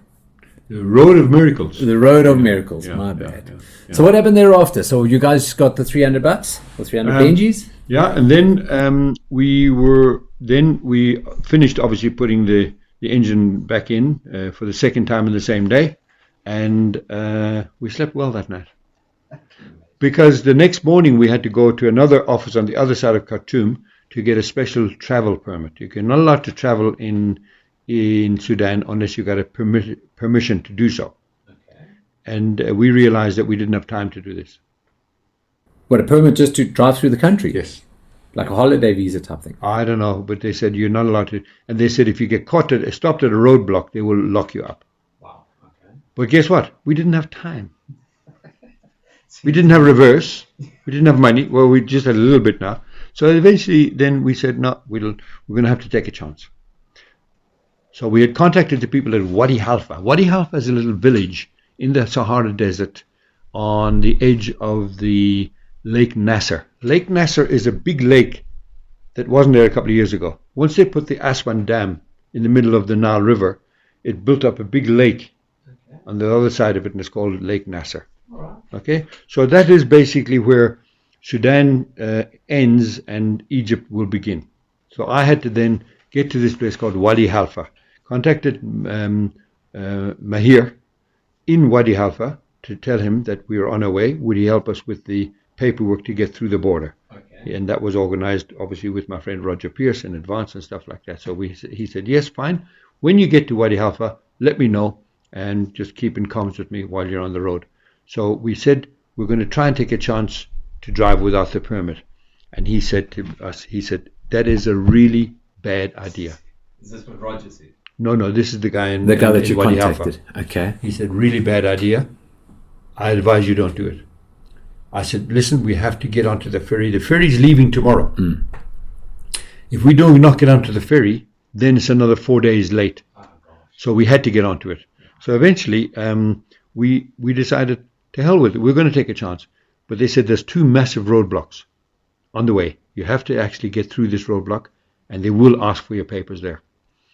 And we get to the first roadblock without the paperwork, and I jumped out of the car full of happiness and conversation with the police guy, showing him the map of Africa that I had on the bonnet of the car, painted on the bonnet of the car, telling him, try to confuse him with science or story. And luckily it paid off, the first roadblock. First roadblock, yeah. And now this road from Khartoum to Wadi Halfa took Roger Pierce 4 days with the Rolls Royce and his backup Bucky to get through, because it was just a sand road. Now it's an absolute beautiful billiard table highway. And it took us 1 day in the Hillman Empire. The second roadblock, we were just waved through. Wow. Miracle Road again. Again, it's the road of miracles. How could it not be? How could my sister's a nun, you know that? Yeah. And she was doing all the praying, and we were getting all the blessings. That's the only way we could explain how we got away with murder. So we get to a place, Dongola, I think it was, halfway to Wadi Halfa. And we pulled into this village, and we asked the hotel there if we could use one of the bedrooms to have a shower and wash up and get a meal. And the guy, when he heard where we had come from, what we were doing, the guy in the hotel, and we asked how much it's going to cost, he said, it's for free, as a amount of respect for what you guys are doing. That's what I said. I was scared going into Sudan, and we met only the nicest people. So then we get into the Sahara Desert proper on this big road, and now it's in the middle of the night. And one of the biggest regrets that I have on this trip is the fact that we did not sleep under the stars in the desert. Yeah. We wanted to, but we just didn't have time. Yeah. So we did stop. We did stop on the side of the road, and we looked at the stars. It was like you could take your hand and scoop a handful of stars in your hand and hold them like that. They were that close. It was that intense. Such a pitch black sky. No light pollution whatsoever. And no clouds either. No clouds, of course, nothing. Jeez. So then we get into Wadi Halfa, the little village of Wadi Halfa at about 2:30 in the morning. And then Mahir is waiting for us there, and he takes us to his house, and we sit there. He was chatting to us. He was full of stories about Roger Pierce, because he met Roger, he helped Roger, and now it's about 3:30 in the morning, and I'm sitting on the edge of the table, falling asleep. We were falling asleep as he was talking, and eventually he realized that he's now talking to 2 zombies. Yeah. He put us to bed, and we were slept for a few hours, and then at 7:30 the next morning we got up, and now this village roads are just sand roads. They're just full of sand because it's the Sahara Desert. Yeah. Eventually, he gets to help us to get the paperwork sorted out for our cars. Took us down to the dock. Now, the car has to go on a barge, and we have to go onto a ferry. The two, you cannot take passengers on this barge, and obviously the ferry doesn't take any cars. So he had to have two transports to get us into Egypt. So he then takes me down to the port and he examines the paperwork of the car. And then they said to me, "Where is your permit?" Your driving permit? No, the permit for the car that you were given at the border when you arrived in Sudan. I said I was given no letter. They said you were, and I said I wasn't. And I explained to them that there's no way. All I did was give them my carnet de passage, which is like my car's passport. And I said, "There's the stamp on it. Everything's there, and the stamp on it." And they said, "Well, you were supposed to get a letter from them." I said, "Well, I didn't know that." I said, "The youngster that did it for me, about 7 times he scrumpled up the paper and threw it in the bin and contacted some senior person to help him to finish the paperwork." And I said, "That I can assure you, that was confusing me." But I said, maybe there was a mistake made there. I said, but I didn't realize I had to carry a letter.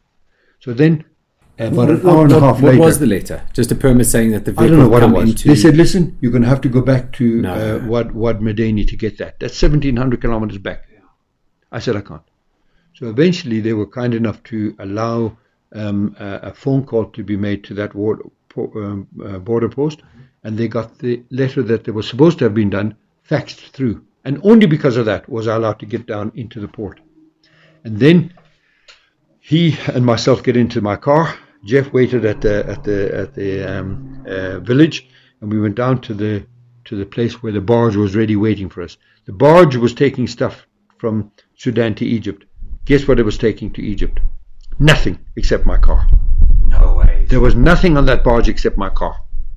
And then to get the car onto the barge, now you are a good driver, you know stuff, and you've done off-road, you've done track stuff, you'll understand grip and traction and what is the barge made of? Is it like a wooden barge, or have you got a photo of it? The barge is on page number 171, 170. Oh wow! Okay, there's a picture of the car on the barge. Okay, so yeah, so now imagine the barge now is about a story high. Yeah. It's because it's got no weight in it. Yeah. So it's sitting very high. So they said I had to get the car up onto this with 2 very old, damaged metal ramps with no grip. If you walk across them and they're level, they're fine. I had to drive up this ramp, up these 2 ramps to get it onto the body of the barge. With a rear-wheel drive car. With a rear-wheel drive car with 39 horsepower. And it was spent by then. It was already about 2 liters a day of oil that I was burning. So guess what kind of a run-up I had? Jeez. I had about 1.5 car lengths run-up. So it took me about 3 or 4 efforts to get it up. And of course, I wasn't giving it full acceleration. Yeah. Because what do you need to get up a hill? Momentum. A combination of traction and momentum. Yeah. I had no traction because it was slippery as hell. So I had to rely on momentum. What happens when you get to the top? What is it? As slow as possible, but as fast as is necessary. You ramped. You have to get to the top. Well, what happens when you get onto the top? Have a look at how wide that barge is. I saw that. Page You've got no space for error. There's no space to stop the car. 170. Page 170. Yeah, there it is there. So there it is. It's literally the only car. Yeah. And so you guys weren't allowed on this barge? No, we weren't allowed. So once it was on the barge, then they actually cast off and they were on their way. That takes a lot slower than the ferry, because the ferry is a lot bigger and a lot quicker. So that then goes into Egypt a day and a half later. Okay. So now we didn't have any tickets to get onto the ferry, and the ferry was overbooked for the next 2 weeks. Guess what I had in the car? All my computers, all my good stuff, and we had left ourselves with nothing to play with. So if we were stuck in that village for another 2 weeks, we would have been with nothing. With nothing. No comms with family. Or we had our cell phones with us. Okay. Anyway, so I get back to Jeff, and then the worry, the biggest worry of our trip, the second biggest worry of our trip started there. Are we going to get onto this ferry or not? And this was now about 10 o'clock in the morning. The ferry was leaving at 5 o'clock that evening. And we said to Mazir, please, can you get it? He said, listen, it's overbooked, but I'm going to try and do what I can. And he would go and run away, and then we would then WhatsApp him and say, is there anything happening an hour later or 2 hours later? And we were becoming so impatient. Now it goes through the full day, and at 5 o'clock, the ferry's leaving at 5 o'clock, and at 5 o'clock he still hadn't come back. And I'm saying, eventually he came, and he walked into the waiting room of the ferry, and he sort of, out the corner of his mouth, he says, follow me. Very surreptitiously, like, follow me. And we said, what the hell is going on? But we followed him. Yeah. I mean, what else can you do? Well, you needed to get on that ferry. And then he walked, and we followed him. And then he said, I've made a plan for you. And then he gave us access to the ferry boat. But that was still access to the ferry, but now we had to get onto it before it cast off. Yeah. And eventually we get onto it. And he tells us how he managed to get it. He said there was two bicycle riders from Switzerland. They were supposed to meet him, and they didn't meet him like he said they were supposed to. So he said, you guys waited for me. They didn't do what they were supposed to. I'm giving you their tickets. Jeez, like. Yeah. So we got onto this boat, and then we said how much. And obviously we were about $100 short. We were actually not, it wasn't $400, it was extra. We had to buy petrol as well. Petrol wasn't expensive in Sudan. But anyway, we get into, he said, listen, don't worry about the money that you're short. Pay it to my friend in Aswan when you get there. He'll help you with the paperwork in Aswan. And then he'll give the money to me the next time he sees me. So I said, okay, that's fine. So now we're on this ferry, myself and Jeff. That was quite a big relief. And then we... how long was the ferry trip? So the car took a day and a half. It was about 18 hours. Okay, so it was... So it was about... no, it was about a day. A day on the ferry. We left a half a day after the barge. So the barge and the ferry would arrive at the same time. And he said to me, he said, Terence, the barge must get into Aswan before the ferry. If it doesn't, that's why we were rushing to get it onto the barge. If it doesn't get in before the barge, he said there'll be at least a 4-day delay. Because the ferry stays for 4 days and then comes back again. So that was imperative that the barge gets in first. And that's another very interesting story. Because as we were on the ferry, the next morning we get up and now it's beautiful daylight and warm sun, of course. And then I said to somebody, I said, hey, look, there's a barge. Look, there's the barge with my car on it, far ahead of us in the water, as we were getting close to Aswan. Yeah. And as I said it, I realized what a fool I must have sounded like. I mean, what are the chances of seeing another barge on the river? But now it's... Guess what? Those are the photos that you took. That's exactly the barge that had my car. And as you can see here, if you look very, very closely, you can see a little speck of white. You can't really see it on this picture, but I could see a little speck of white. And I said, that looks like the back of my car. And as we get closer to it, you see many more photographs of the car. The sad part of it is, Wesley, if you look at the page, the one on the right-hand side of the page, where is the ferry in relation to the barge? You're passing it. We're passing it.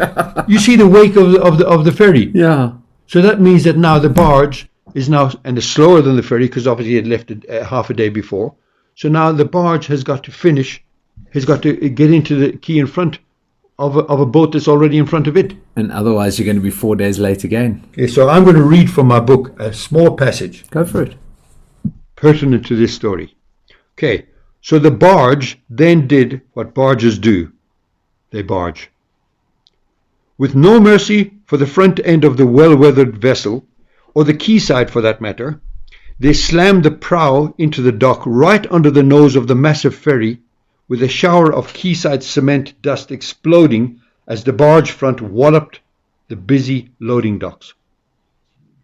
The ferry started pulling its horn and saying, bah, bah. Obviously, the captain was obviously a bit upset with the fact that this barge barged in. Yeah. As the barge pulled to the side, they had my car off, and thank God it started first time, and that they managed to get it off with no reverse. Yeah, and then they managed to get it off. And then guess what happened? The next very crazy thing happened. Now you've got the paperwork of your car. on the ferry. Yes. And the guy says to you, I need the paperwork to get it processed because you have to register the car in Egypt with Egyptian number plates. You cannot drive with foreign plates. Oh, really? So you've actually got to register the car? Yeah, register it as a new car or another car on the road. Yeah. You get the NATIS done. Okay. Jeez. So he said, give me, and they were communicating it with, and they said, listen, you have to bring the stuff to us. And we couldn't get, because obviously all the people had to get off the ship. So I jumped onto the prow of the ferry. So that you could... And I threw it over the quay. No. The papers of my car. Yeah. And the guy actually took it and ran away. Now, who did I give it to? I hope it was the right guy. Yeah. But obviously, you have to trust when you go through Africa. And then eventually, then as I did that, then the people on the ship thought I was doing something illegal. Of course, it was illegal. It could have been drugs that I was throwing over. Yeah. And they pulled me in, and I said, I'm sorry. And I came jumping back into the... And then... getting off that ship was another story. Again, you have to read the story. We haven't got all day to talk about it. So then, the car then gets taken into the police, and they get it re-registered. I have my Egyptian number plate on there.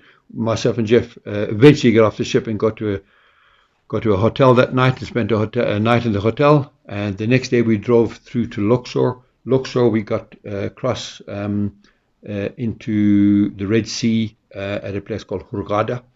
And when we arrived in Hurghada at 9 o'clock at night, we found another place to stay, and they said to us the following morning, when did you get to Hurghada? And we said, no, we got about 9 o'clock last night. And they said, how did you come across the desert at night? We said, yeah, we obviously had to drive at night. They said, did you switch your headlights off? We said, no, they were on all the time. They said, don't you know how dangerous that is? I said, what do you mean dangerous? Dangerous to drive in the dark. Yeah. Yes. They said, no, it's dangerous with the lights on. Because once the people see the lights, then they come down off the hills and they rob you. Jeez. Well, nobody robbed us. Yeah. So we're here. So yeah. But then the car started. How long was the drive through the desert? It took us all day. It took early in the morning until 9 o'clock at night. Okay, jeez, that's quite a lengthy drive. Egypt is a huge country. Yeah. I didn't realize. So then... as we were getting into Hurghada, of course, at night, we had stopped numerous times because the car was pinging, because now it's down to sea level, and the mixture is wrong, and the carb is. We were getting the distributor to winding it forward and backwards, trying to get it to ping a little bit less. And then eventually, I contacted Roger Pierce again to say, listen, the car's pinging, and contacted John Mayer, another mate. He said, no, advance it. And I was doing all the advancing and retarding that we could, and we're still pinging. And then Roger Pierce sent a message. He says, you didn't put in the cheap petrol, did you? Oh. I said, well, it wasn't very dear. Yeah. And he says, it was like R1 a litre.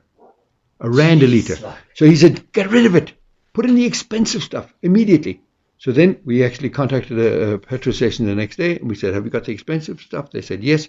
So we gave the old stuff. We bladed out of the car, gave it to the guy. I said, you can use it to clean parts for your engine repairs or whatever. And we put in the expensive stuff. It was very expensive, R2 a litre.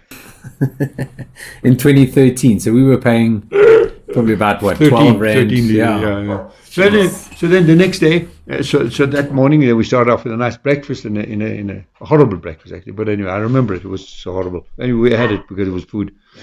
Then we drive up towards Cairo on the road next to the Red Sea, and there was a terrible headwind.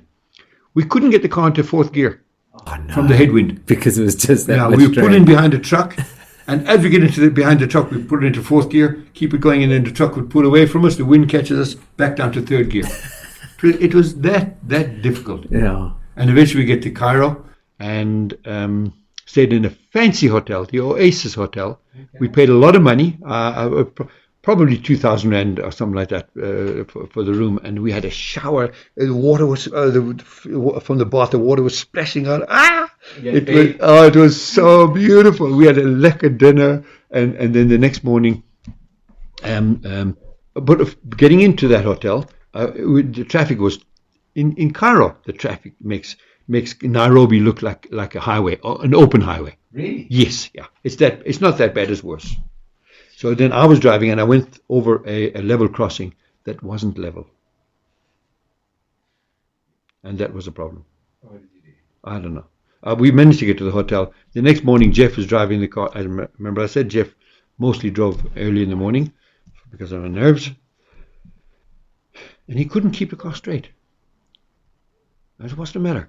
And then we realized that swing arm, the steering arm that we'd put in Kenya, obviously the bush had become oval. No, sorry.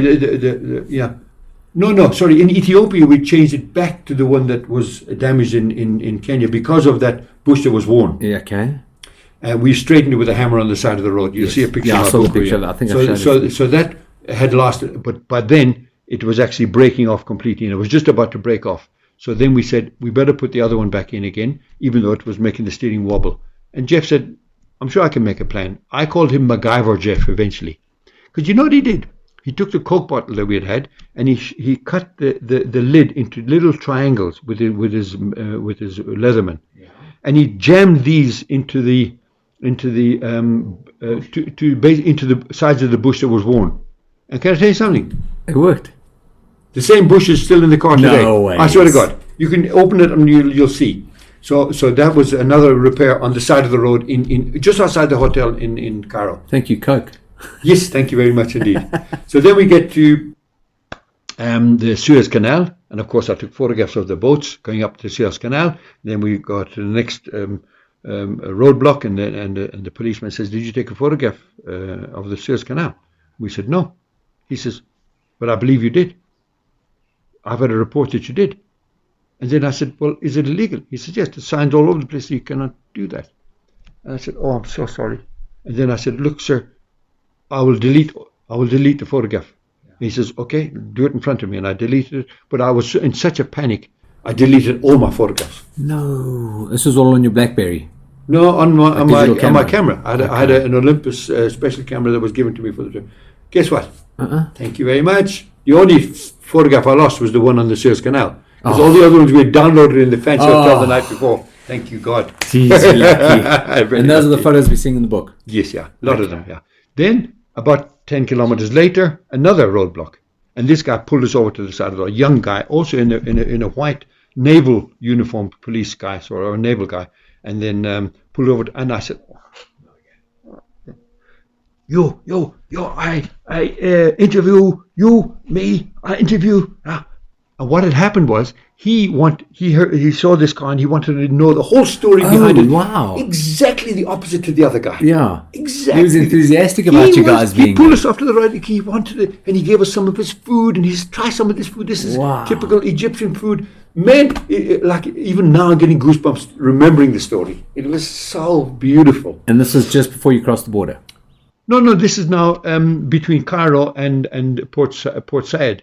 Port Said is the place that you go to try and get another ferry over to Europe. Okay, so that's what I'm saying. So you were just before the... Yeah, it was about, let's say, 50 kilometers. Okay. 100 kilometers. Anyway, so now we get into Port Said. We then meet the guy that's supposed to be helping us with the paperwork for our car to deregister it.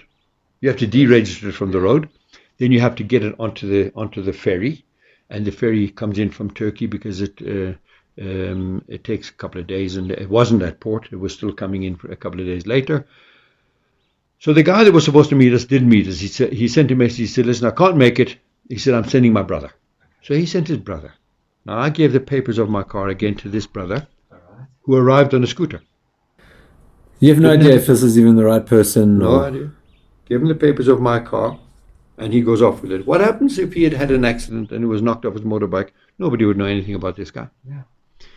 For 4 days, that was the most worrisome time, when the papers of our car were out of our control, and we had to sit for 4 days in a hotel waiting for this guy, and he ignored us every time. And eventually he came back and he gave the papers to the guys who were driving the Beetle around the world. They got their papers. They were on the ferry. They were allowed to get into the ferry. And now we're sitting there for another day and a half or 2 days, I can't remember. It was the most worrisome time. Yeah. So remember I said to you earlier, there was another moment of great relief. And I'll show you the picture of that. That was the next moment of great, page number 193. There's a picture of Jeff and myself standing together with a nice big smile on my face on the ferry not on the ferry in Egypt, but as the ferry drifted away from the quay in Egypt, then I knew there was no way they could stop us.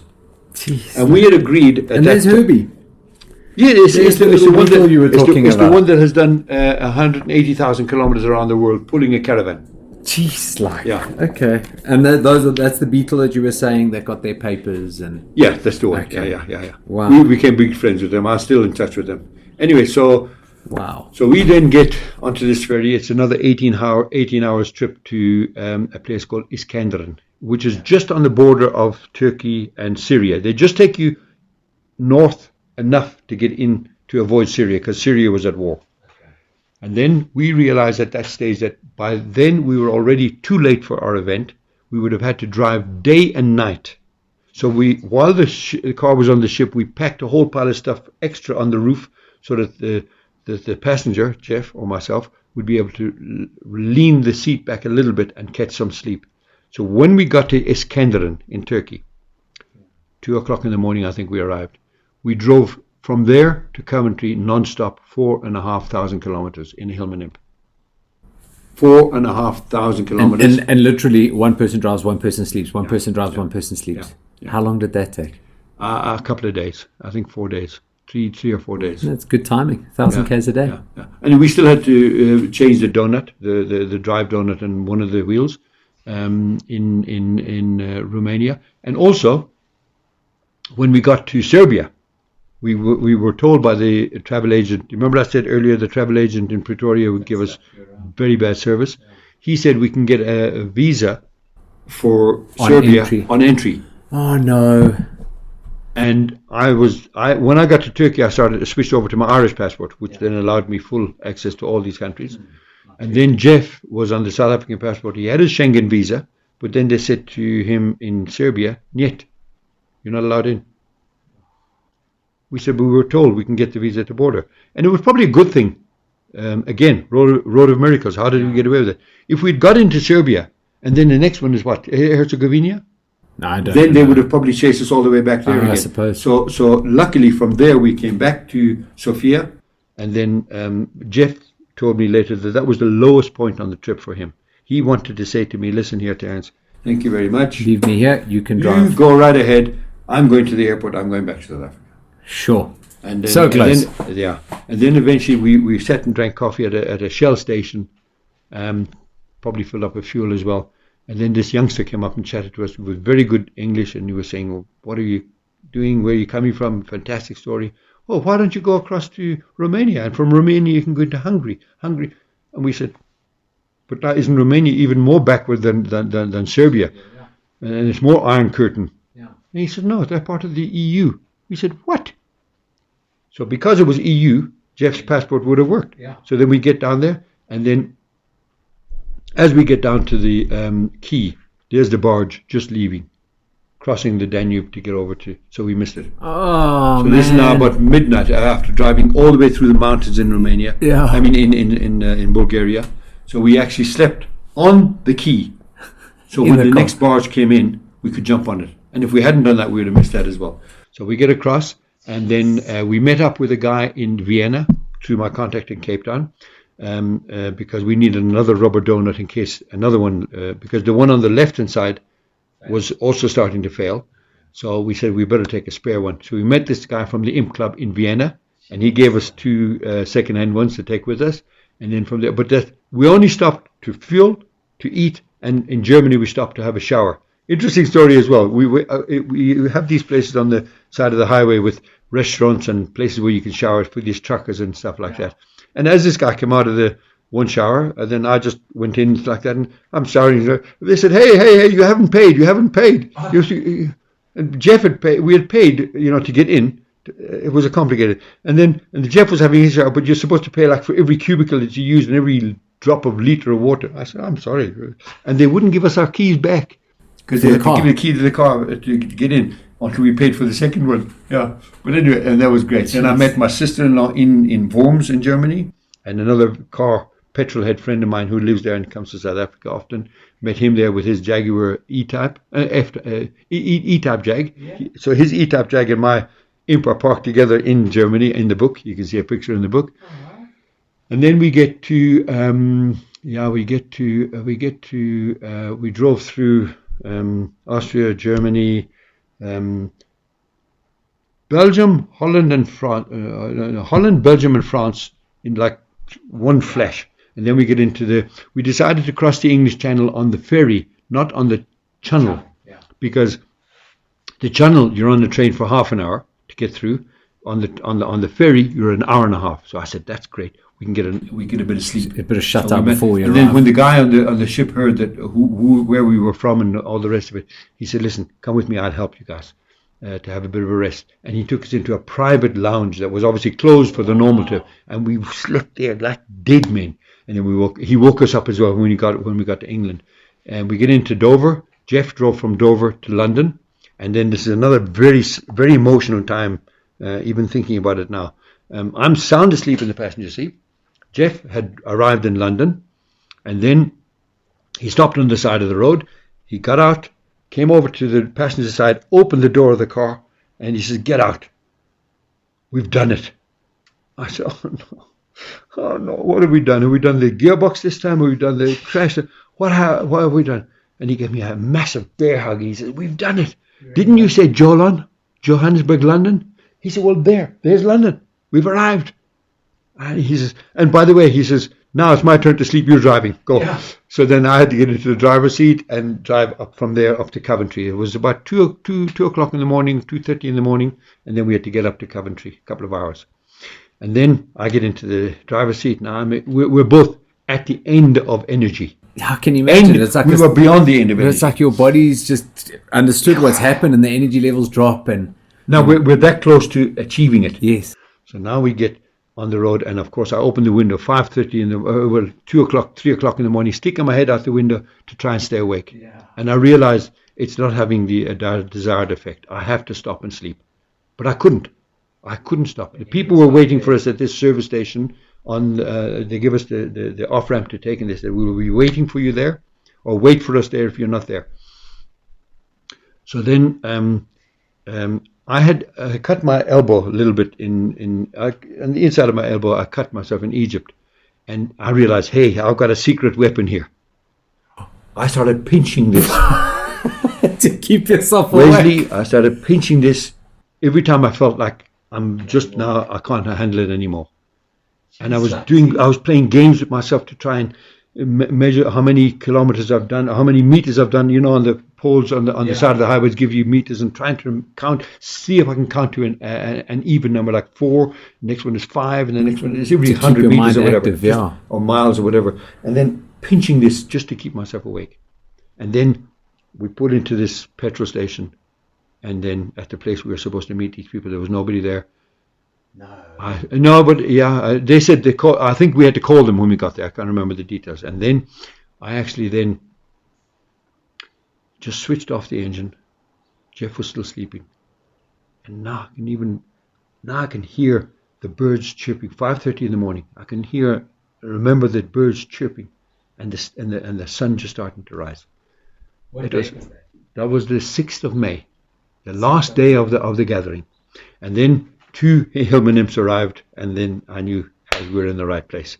And I said to them, when you meet us, you better feed us coffee, but big time. And they gave us coffee. And coffee, he was a coffeeholic, Jeff and myself, both coffee. And then they said, "Okay, we're going to lead you, and you should just follow us, and then we'll show you the way." And then we get around a corner. As we get around to a corner, just around the corner from there's a convoy of about 34 hillman imps waiting for us to lead. To go, yeah. For you to lead. I'm even supposed to. My God. And how far was it from there to? Probably about 20 miles, maybe 10 miles, I don't remember. But then the first car in that convoy led us, and then we were leading the rest of the convoy. That was a police car. Hillman. A Hillman police car. From the police force. Yeah. That was restored, and it still had the lights and the siren, the whole geschmaltz. And that now led us all the way. And then just as we got onto the rugby field, that pulled aside. My God. Jesus, Terence. So after everything, after this whole trip, after every up and down, you made it on time. Yeah. And then the guys let you lead it from there. And that must have felt like forever, that last 20 amazing. miles. Yeah. I mean, your emotions must have been all over the place. Yeah, it was. Even now, as you can see, I'm a mess. Just thinking about it. That's how emotional it was. It was fantastic. But the challenges, like, Yeah. I mean, the first time you told me that you drove across Africa, like, I didn't know what to expect. I mean, we've spoken about this a few times before, but you've never told me in this much detail. And I said to you earlier on, I don't want to finish the book because I wanted to hear it first, so that it's not something I expect. But then I know there's a continuation as well. I remember you mentioned to me. Did they want you to send your car back for display? Or what but what happened then was I said to the guys, I said, obviously, well, first of all, while I was still in Egypt, I sent a message to my friend in Cape Town, Roy, the Imp Club guy there. I said, please, could you find out from the guys in England if they would be interested in buying my car when I get to England, because I haven't got money to get back. We'll have to buy it. So then he said, listen, have you got a PayPal account? And then through that, the guys in the Imp Club and my family members and guys from the race club in South Africa all put money in the account, so we were able to finish the trip and buy tickets to get back to South Africa. Jeez. But then while I was in England, I had always planned to leave the car there. Okay. I said, I'm going to leave the car with the Imp Club so that they can give it to the youngsters and take it to club meetings and take it onto off-road events and trash it and do whatever they want. We really wanted them to have fun with it. And then they said to me, why don't you enter the car into a competition? There's a competition every year to find the best classic car of the year in England. So I said, okay, well, I put, writing stories for me is cool. One of the things about me is I never let detail get in the way of a good story. So I was able to write a few words quite easily about the trip. And then a couple of weeks later, then I was contacted by people from running the event. And they said, listen, where is your car? I said, it's somewhere in England with the chairman of the club. I don't know where, but why? They said, well, it's got into the top 30. And obviously we'd like the top 30 then have got a chance to go into the top 5. Did you wash the car by this point? Yes, yeah, okay. we had. And the chairman had fixed reverse gear. Okay. It took him a half an hour. Oh, no. Yeah. So eventually, after I left, yeah. So anyway, then they said, for the cars to be considered for the top 5, they would have to then be committed to be available to be on display for the Classic Car Show in the National Exhibition Centre in Birmingham in November. I said, well, let me get back to you. Same year. So then contacted the chairman. He says, absolutely, we will get it there for you with pleasure. No problem. So then I come back to them. I said, listen, it can be available. It will be available if it gets chosen as the top 5. Yeah. So then, guess what? Top 5. Got into the top 5. Yeah. It got into the top 5, and it was on show in the National Exhibition Centre at the Classic Car of the Year show. And then I got runner-up to a magnificent Mini, a Mini that was restored, and every single nut and bolt on that was chromed and polished and made to look like brand new. And that car, owned by Jason Field, is taken from one car show to another in the back of a closed vehicle. It never sees the rain. It never, ever, ever was taken on the roads in England. Doesn't even drive on a dirt road. Never was, never. So then when I decided that I'm going to write this book, and I went to England at the Imp gathering a couple of years later to launch the book to my members there. Sorry, before we get to that, T, when your car was on display next to the Mini, you still had all of your stickers and the African map, and it was as it was when you drove across. Yeah. It wasn't restored. No ways. No. Okay. And then eventually, so when I wrote my book and I decided to now take the car, to take my book to England and launch the car, launch my book, Jason Field, who won that competition with his Mini, asked me if he could possibly come to that Imp gathering and be part of he'd like to buy a copy of the book. I said it would be an absolute pleasure. Come along. And then when he came to that launch of the book, of course I signed a copy of my book for him, and he was very happy to have it. And he said, come, let me show you my car. And he then showed me one of his Minis that he had driven, obviously, to that event. And I said, but that looks just like the one that you had on that you won the prize with. He says, yes, it is. I said, but you never drive that on the road. You gave me the inspiration to do it. He says, out of respect for your car, he says, I have driven this car for the first time ever on English roads in the rain out of respect for you. He said, because my car got first prize that year, but your car won. He says people were looking at my car. They were looking at the Jolette next to it. They were looking at the other cars, but they would spend all the time back on your car again. He said your car won. It's got a story, yeah. Yeah. So he and I are still friends. There you go. There's a picture of the car. Page number 233. You can see a picture of the car there with the on the left hand side of the bottom of the page. There's a picture of the car with the story in front of it, explaining the whole trip that I did. And there it is at Silverstone. There it is at Silverstone. And did you ever see the story? Did you ever see the picture of the car at Silverstone? No. Oh, right. Okay. You have showed me this. And before, then I've got that in my Facebook, and I write above the picture of the cars. I said there at the Silverstone paddock, exceptional engineering on display in the Silverstone paddock, along with a few Italian cars next to it. Well, essentially, it was a Ferrari day. You see, the 458 next to it is also rear-mounted. Or mid-mounted, rear-mounted rear-wheel drive car. So it's the same thing. That is awesome, T. There you go. And then you were saying, I know that there's a follow-up after this whole thing happened. And the car, where is it now? It's at my home. Okay. So I almost brought it today. Oh, really? Yeah, I'll bring it for you to drive one of these days. Okay. I have driven one of your Hillmans, just not this one. Yeah. But how did you get it back? I brought it back by ship, and then I collected it from the ferry in Port Elizabeth. And we drove it from there. We were on our way to Cape Town to do presentations of the trip, myself and Jeff, in Cape Town. And 100 kilometers outside, it blew a hole in the piston, number 4, at Cape St. Francis. And that's where we met Marcel and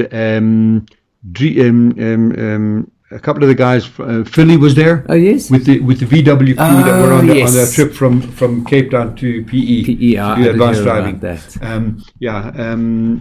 So we then had to put on a trailer from there, brought it back to Johannesburg, and I've put the same engine back in, but with new pistons. And I've rebuilt the engine. I've rebuilt the body. The right rear wheel was held on by a thin piece of metal on the rear cross member. I'll show it to you one day. It was actually falling apart by the time I got it back from England. So I had to replace the whole rear cross member as well. But yeah, absolutely fantastic. Yeah. The picture, page number 230. That's a particularly emotional time for me. As you know, I'm an emotional sort of a fellow. That is a picture of my Hillman Imp that I drove from South Africa to England, and then that is to my home in Ireland. And I was born at my home. I wasn't born in a hospital. I was delivered at my home by a midwife. It's exactly the same as my kids. Is that so? Yeah, they were both born downstairs. Brilliant. Yeah, I was born at this home. Remember, my mum had a bit more practice than your wife. She had a rugby team. She had 17 kids. So this was your home where you were born. Yeah, and then if you look at the inset picture, that is a picture of me holding a couple of chess trophies, sitting on the sundial, and in the background is a Hillman Imp that my brother owned. Kieran, he owned that Hillman Imp, and that's where my love of Hillman Imps started.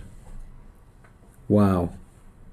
So when I stopped my car at that gate of my house, brought back all those memories. It brought a lot of floods.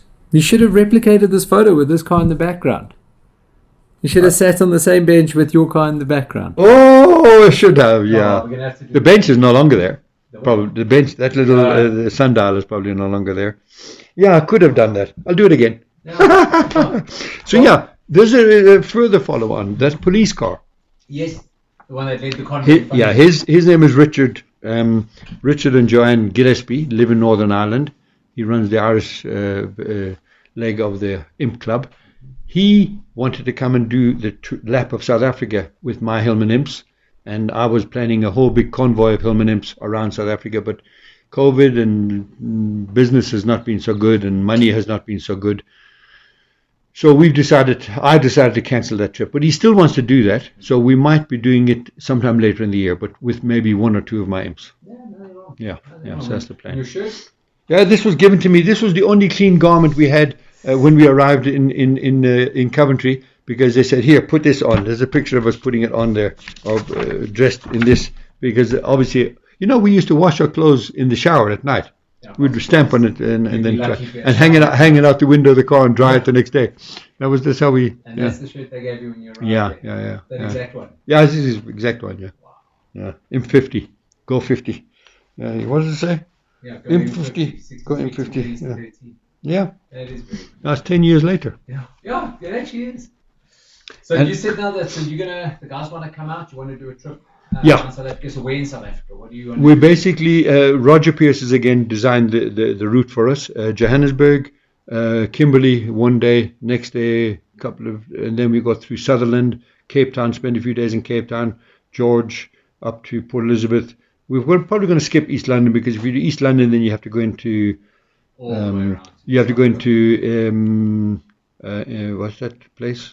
I think this is the place I was trying to mention earlier on. I know exactly what you're talking about. No, the Ciskei, the Transkei. That's the one we were trying to think about. Oh yeah. I don't want to go into the Transkei, and then from there into Durban. And Durban, maybe if Richard comes with his family, they might like to do Swaziland Kruger Park. Otherwise, I might just come straight back up to Joburg. Yeah, we'll see. Maybe I'll do because I've got time now, but I've got time to build up a bit of money to do that. It'll probably cost about 20,000 rand per vehicle. Okay, that's not terrible. Not too bad. No, exactly not. And then how long will it take? About 7 For days? 14 days. 14 days. Yeah.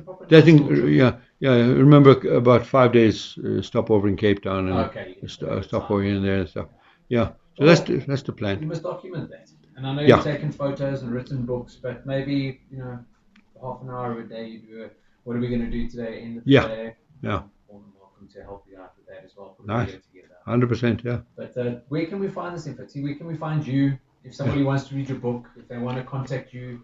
So T also does some off-road training.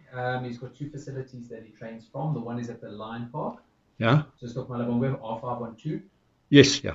And then another one next to Lanseria Airport. Yeah. So if you are interested in doing some off-road training, spending some time with Terence. And I said Terence can do a 2-minute presentation in half an hour. So he'll chat to you over lunch. If you've got any questions and experiences that you want, you're more than welcome to do that. I will put the links into the chat below. But T, where can we find you? Yeah, basically, I've got a Facebook page as well, clearly. And I sell the book to anybody who wants to share a few bob with me. And I also am prepared to do presentations. If you've got a group, a petrol head group, or a car group, or a church group, or a company, any corporate event, team building events, I can actually definitely do a nice chat, and then we can do a special deal. Yeah. Okay. I'll put Terence's email address in the description. Otherwise, I'll put it into the video now, so you guys can contact Terence on stage. If you don't mind, I'll put your Facebook in as well. Facebook, and you can also put in my cell phone number. So if you want to contact me, 100%, yeah. Great, lovely, and thank you, Wes, man. It's been great. Terence, we've been threatening to do this for a while. I let you down last year. We had a bit of an issue. My gate. Well, but it's, at least I get to meet your daughter now as well. I wouldn't have been able to meet her then. You were still building her. Yeah. She was in production. Yeah, exactly. Yeah. I do appreciate this, T. I know it's something we've spoken about for a long time. We've probably spoken about this for over a year. But T and I spend a lot of time together, and as I said, this conversation could have been 6, 7, 8, 9, 10 hours. After work, we sit down, we have a few drinks. Terence will have his tea or his coffee or his Coke Zero. We'll end up catching up on stories, but appreciate you going through as much depth as you did, T. I really appreciate it. Thank you very much. It's been great sharing the story. I can talk about it till the cows come home, and thank you very much for facilitating it, Wes. It's something I enjoy doing. Yes, good. But guys, I will do overlays. You'll see all the pictures and stuff, T. So once we talk, I'll take overlays and put them in the videos. Fantastic stuff. If you are listening to it on Spotify, it's on YouTube. You can go check it on YouTube if you want to see some of the pictures that Terence was speaking about. But other than that, T, appreciate it. Last word from me. Yeah. If somebody's planning a trip like this, do not wait for the perfect day. Do it. Yeah, you're 100% right. Just do it. Yeah. You saw, I went ill-prepared and I succeeded. 10 days late. In actual fact, probably what was the biggest benefit to us was my complete lack of research. That's also true. I didn't realize how difficult it could have been. But the thing is, what do they say? My wife always says it. But when it comes to expectation, you have a level, and you have to supersede that level to get that expectation. But if you don't have a level, it's easy to find that experience. Again, Wesley, thank you very, very much indeed. Nice. Okay. So editing that, I just realized that my video cut off, hence you couldn't really hear what I was saying in the background. But as I said in the description, I'll put all the links to Terence's socials there. I will put his contact number, email address there if you guys want to contact him to get his book. The book goes through a little bit more information about what we spoke about on the podcast. But if you are watching on YouTube, thanks for watching. Don't forget to give us a like, subscribe, and Spotify as well. If you guys do want to hear anything in particular, if there's some discussions that you want us to have, we've got a few lined up on the cards. It has been manic from our side.